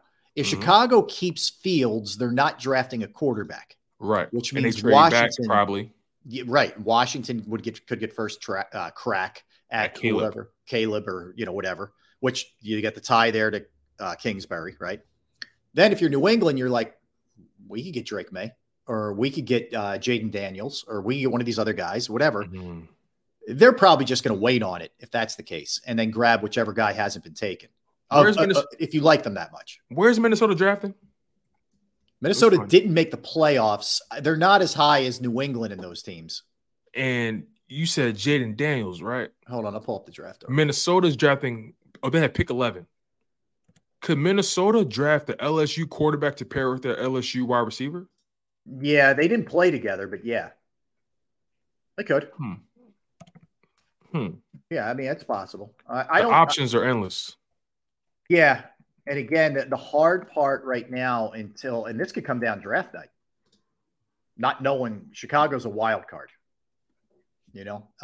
just for everybody's edification. Bears are first. That's what the trade that they made with Carolina. Then Washington's 2, New England's 3. Arizona's not taking a quarterback. They're 4. If I'm them, I don't care. I'm taking Marvin Harrison Jr. all day. Yeah, if he's there, I'm taking either Marvin. I'm taking Marvin Harrison Jr. if he's there. If he's not there, I'm taking Brock Byers. Yeah, the tight end. Yep. Out of Georgia. 5 is not taking a quarterback. That's the Chargers. If I'm the Giants, I'm thinking long and hard. About a quarterback at If 6. I'm the Giants, I'm drafting one of those quarterbacks. I'm sitting him the first year. Yep. And I'm getting my money's worth out of Daniel Jones. There's no way I'm letting him. There's no way I'm benching Daniel Jones and I'm paying him that money. So I'm taking the hit this year. I'm drafting a quarterback, letting him sit behind Daniel Jones and let him watch the game. Yep. And then I'm throwing him in 2025, and we're rocking out like that. 7's not taking a quarterback. That's the Titans. They took Levis last year. 8 is the Falcons. We just talked about them. They could be in play to draft. They could be in play to trade. 9 is the Bears. The Bears, that's their second pick. So that could be anything. That could be a lot of different things there for them. I think they go defense with that pick. Yeah, or O-line, either one. But yeah, or O-line. Yeah, good point. The tackle depth in this White draft Hair's is out insane. of there. Yeah, and so they could go there.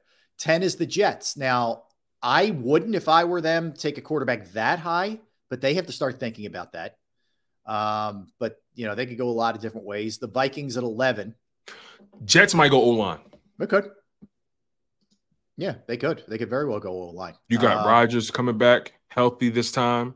You can't risk him getting hit again like that. I wouldn't be surprised if the Jets go O-line straight up. Let me throw another one in there. At 12, if the Broncos trade Russell Wilson, who's, he got a 5-year, $242 million deal, they could be in line for a quarterback. The Raiders at 13 could be in line for a quarterback. Your next few aren't taking anybody. Listen to this real quick. Denver has the 12th pick, right? Do you see a situation where Denver and Atlanta swap picks and package it with Russell Wilson? Yeah. And Denver moves up to the 8th spot I could and drafts see a quarterback? Mm-hmm. I could see that. Yeah. Wouldn't surprise me one bit. So there's a lot of ways this can go. This is fast. This is going to be a very Chicago holds the keys to the most entertaining draft we've seen in a while. They absolutely do. We're all at their mercy right now because there's so many ripple effects. I kind of like it. I like it too. I think it's cool. Yeah, I think it's very cool. They're going. I don't know, man. We had the COO yesterday praising Fields. How much of that was just trying to build up his trade value? I don't know, man. I don't know. Yeah, listen, he's new. He's a new COO. That's all bait. It's all smoke. That's all smoke screen. Yeah. At this point in the season, I don't believe anything anyone says. Yeah. All right. So a couple other things. Doc Rivers, the Bucs lost again last night. They're now 3-7 with him as the head coach. 3-7. And he had a line after the game where he said, quote, "We had some guys here. We had some guys in Cabo." So look at it one of two ways. He's calling it good for him for calling guys out who he feels like are mailing it in. Okay. Or 2, you're doing everything you can to alienate guys in the 5 minutes that you've been there. This has a disaster written all over it with him. He's 3-7 so far. Here's my thing, right? You calling guys out saying they're mailing it in. That begs the question, what was Adrian Griffin doing that made everybody so uncomfortable? What was he doing? Demanding the most out of you, making you work hard, holding you. I'm trying to figure out what was he doing to make everybody so uncomfortable that he deserved to get fired with the number 1 record or the number 2 record. Maybe, maybe, Adrian Griffin saw this and saw that guys weren't working hard enough, right? Maybe, and that rubbed guys the wrong way. When you trade for Damian Lillard and Dame is trying to win the championships, Dame has been avoiding trade talks or trade. He's been denying any kind of trades for his entire career. Yeah. And he preached about trying to bring it to Portland. And obviously he knew he came to his wits' end with that. Yeah. You think he's the one mailing it in? Not you, but I know he's not the one mailing it in. No. I know he's not. Mm-hmm. I know Giannis isn't. That's not how Giannis works. Yeah. So who's mailing? Who are they talking about? Who is he talking about?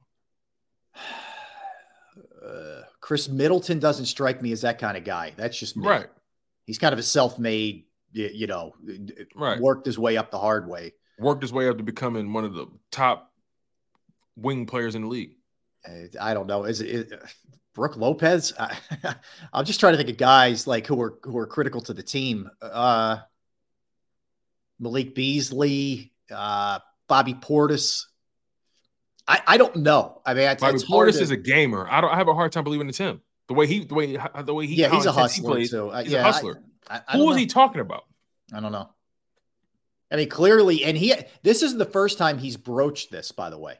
He talked about it the other night. I mean, he's almost in, you know where he's at, Tone? He knows he's got 40 million in his pocket, no matter what. I think he's almost in like, bleep it. I'm going to say whatever the hell I want to say because they're not going to bounce me. They just bounce their other coach. Yeah, they can't afford to. They can't afford it. He's at the very least, he's guaranteed this season. Yeah, but even after that, he's got like 20 each the next 2 years after that coming to him or something. Right. Something like that. Now, maybe and also does Milwaukee want to be on their third head coach in less than 1 year? No. And that's a bad look for everybody, including players. When you have a situation when you have Damian Lillard, Chris Middleton, Giannis Antetokounmpo, like you got guys like that on your roster, and you on your third head coaching within a year, within a season. Yeah, something's up. Something's going on over there. Mm-hmm. Something's going on. And somebody's lying. Yeah. And they don't play Adrian Griffin. I think Adrian Griffin, he coached them well enough to that record. Yeah. I have a hard time believing he was the problem. Well, here's the other thing that they played last night, the Grizzlies, who were just decimated with injuries, right? I mean, decimated. Milwaukee was a 14.5-point favorite in that game. Milwaukee was supposed to just smash them last night. Exactly. So, all right, they lose. Klay Thompson has been benched by Steve Kerr, but to his credit last night, he came off the bench and scored 35 in their win over the Jazz. Awesome. I love seeing stuff like that. You respond. Typically, I love seeing a guy respond instead of going to a shell and pout. Klay Thompson's been in the league way too long. He's a professional. He trusts Steve Kerr's judgment. Obviously, he wants to start, but Klay Thompson is definitely on the back nine of his career, probably the back four. Yeah. So, putting it in that perspective, he may be more valuable to you coming off the bench. You know, you take defensive pressure off of him. You take the load of him having to play north of 35 minutes a game. It like when a guy like that's that much of a sharpshooter. Yeah, I probably can optimize his talent way better coming off the bench. And he instantly provides scoring in my second unit. Oh, it's great punch. It's great immediate punch coming off the bench. All right, All-Star Weekend. We talked about it a little bit. The one thing I am looking forward to is watching Maxey play. Yes, I see him running around with those guys with the elite of the elite. Mm-hmm. Them truly being around him up close and personal, like getting the vibe that he brings. I think we're going to hear a lot of really positive stuff, like stories from the national people. Not that people don't know how good he is a player, but they're going to realize what kind of person he is too this weekend. Absolutely. Yeah. This is his chance to really kind of stake. I don't want to say stake his claim, but kind of let people know nationally that he's here to stay. And to see him with those kind of players and see how he functions within that system, it's going to be really exciting to see. I'm so proud of Tyrese Maxey, man. Yeah, it's fun. He's the guy that you love is representing your city and your team. You know, he is just that guy. So a shame Joel isn't there, but there is a little part of me, Tone, that's like, I'm glad he's not there. You know what I mean? Like, I'm glad the one thing we're going to be able to say about Embiid to close it out is, if he comes back, obviously, is that he's going to be very well rested. The question is how much rest versus rust there is with him. It's a good point. But at least he'll be going in, I think, with a lot more gas left in the tank than he generally has at that time of year. Right. And that's the really only positive thing you could take from it. Because he's a guy that can get gassed on the back end. Just make it back, just be healthy, man, and just be a contributor, man. Look, you got Maxey there to help you. They added more scoring, more shooting. Yeah. Just take your time, my man. Take your time. Just get into the playoffs, because I'm a firm believer that in the playoffs, in the NBA, seeding hardly matters, in my opinion. I believe once you get in, anybody can lose to anybody. We've seen this so many times. And we've seen the Sixers lose when they had home court advantage. Like exactly. Atlanta, Exactly. All right. Elsewhere, Rob Manfred, who is the MLB commissioner, will be stepping down in the 2029 season. So I guess he's giving them 5 more years and 5 years of notice that he's going to be stepping down. We've had the guys who were in place, like Goodell's been in place a long time now. Manfred's been in place a long time now. Silver, Gary Bettman and Silver's, I think, the least tenured, but he's still been around a decent amount of time. When he took over for David Stern, when Stern got sick, right? And then he stepped down and then he got sick. I bet you Silver's been in for at least 12 years. That sounds about right. Yeah. Let me see here. Maybe longer, but I think it's about 12. Somewhere around there. Let's see. And he was Stern's right-hand man for a long time, too. So Adam Silver has been the commissioner for 10 years and 1 day. Okay. Yesterday was the 10-year anniversary.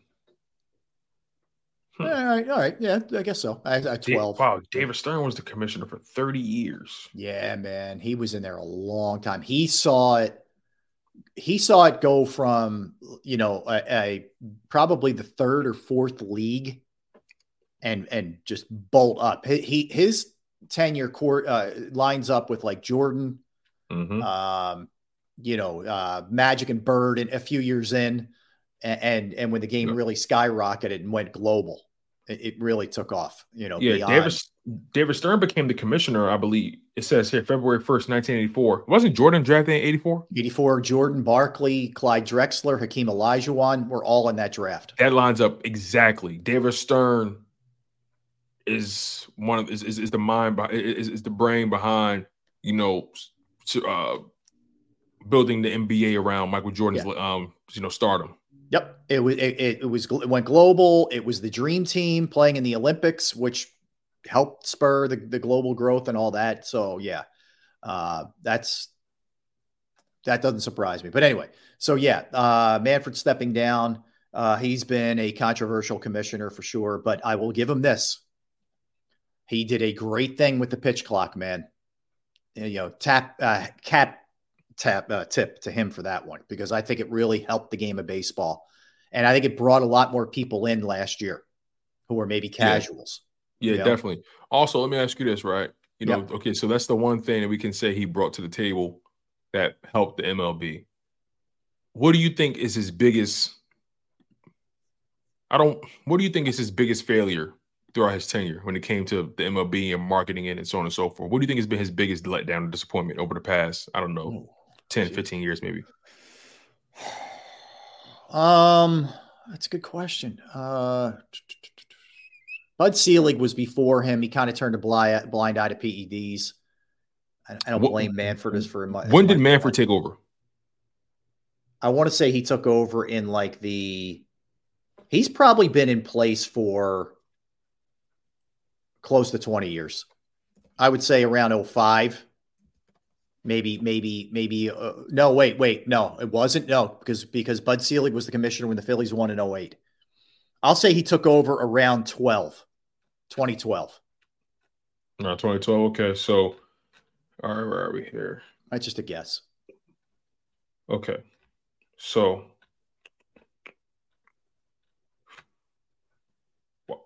this timeline is a little off. Let's see here.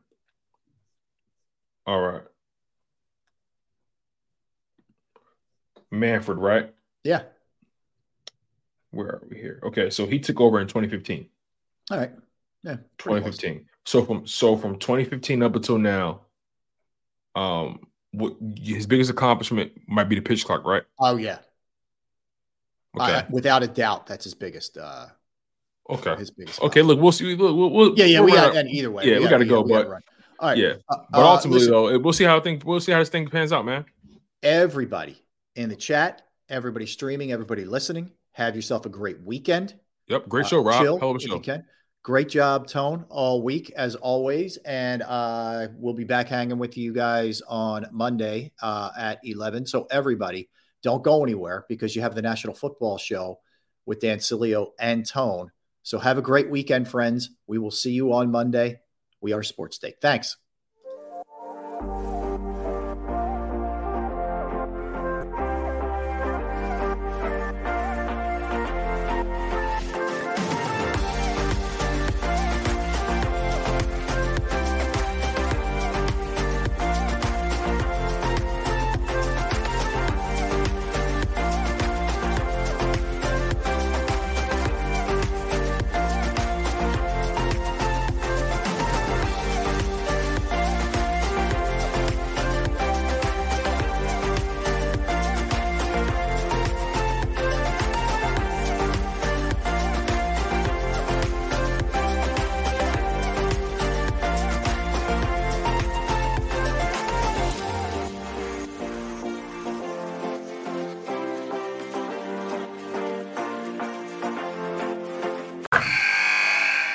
Wilson, you sent the game-winning email at the buzzer, avoiding a 4:55 meeting on everyone's calendar. How did you do it?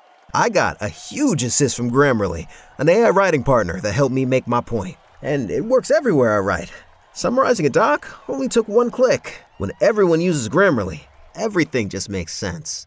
Go to Grammarly.com/podcast to download it for free. That's Grammarly.com/podcast. Easier said, done. Everybody in your crew identifies as either Big Mac Burger, McNuggets, or McCrispy Sandwich. But you're the Filet-O-Fish Sandwich all day. That crispy fish, that savory tartar sauce, that melty cheese, that pillowy bun. Yeah, you get it. Every time. And if you love the Filet-O-Fish, right now you can catch 2 of the classics you love for just $6. Limited time only. Price and participation may vary. Cannot be combined with any other offer. Single item at regular price. Ba-da-ba-ba-ba.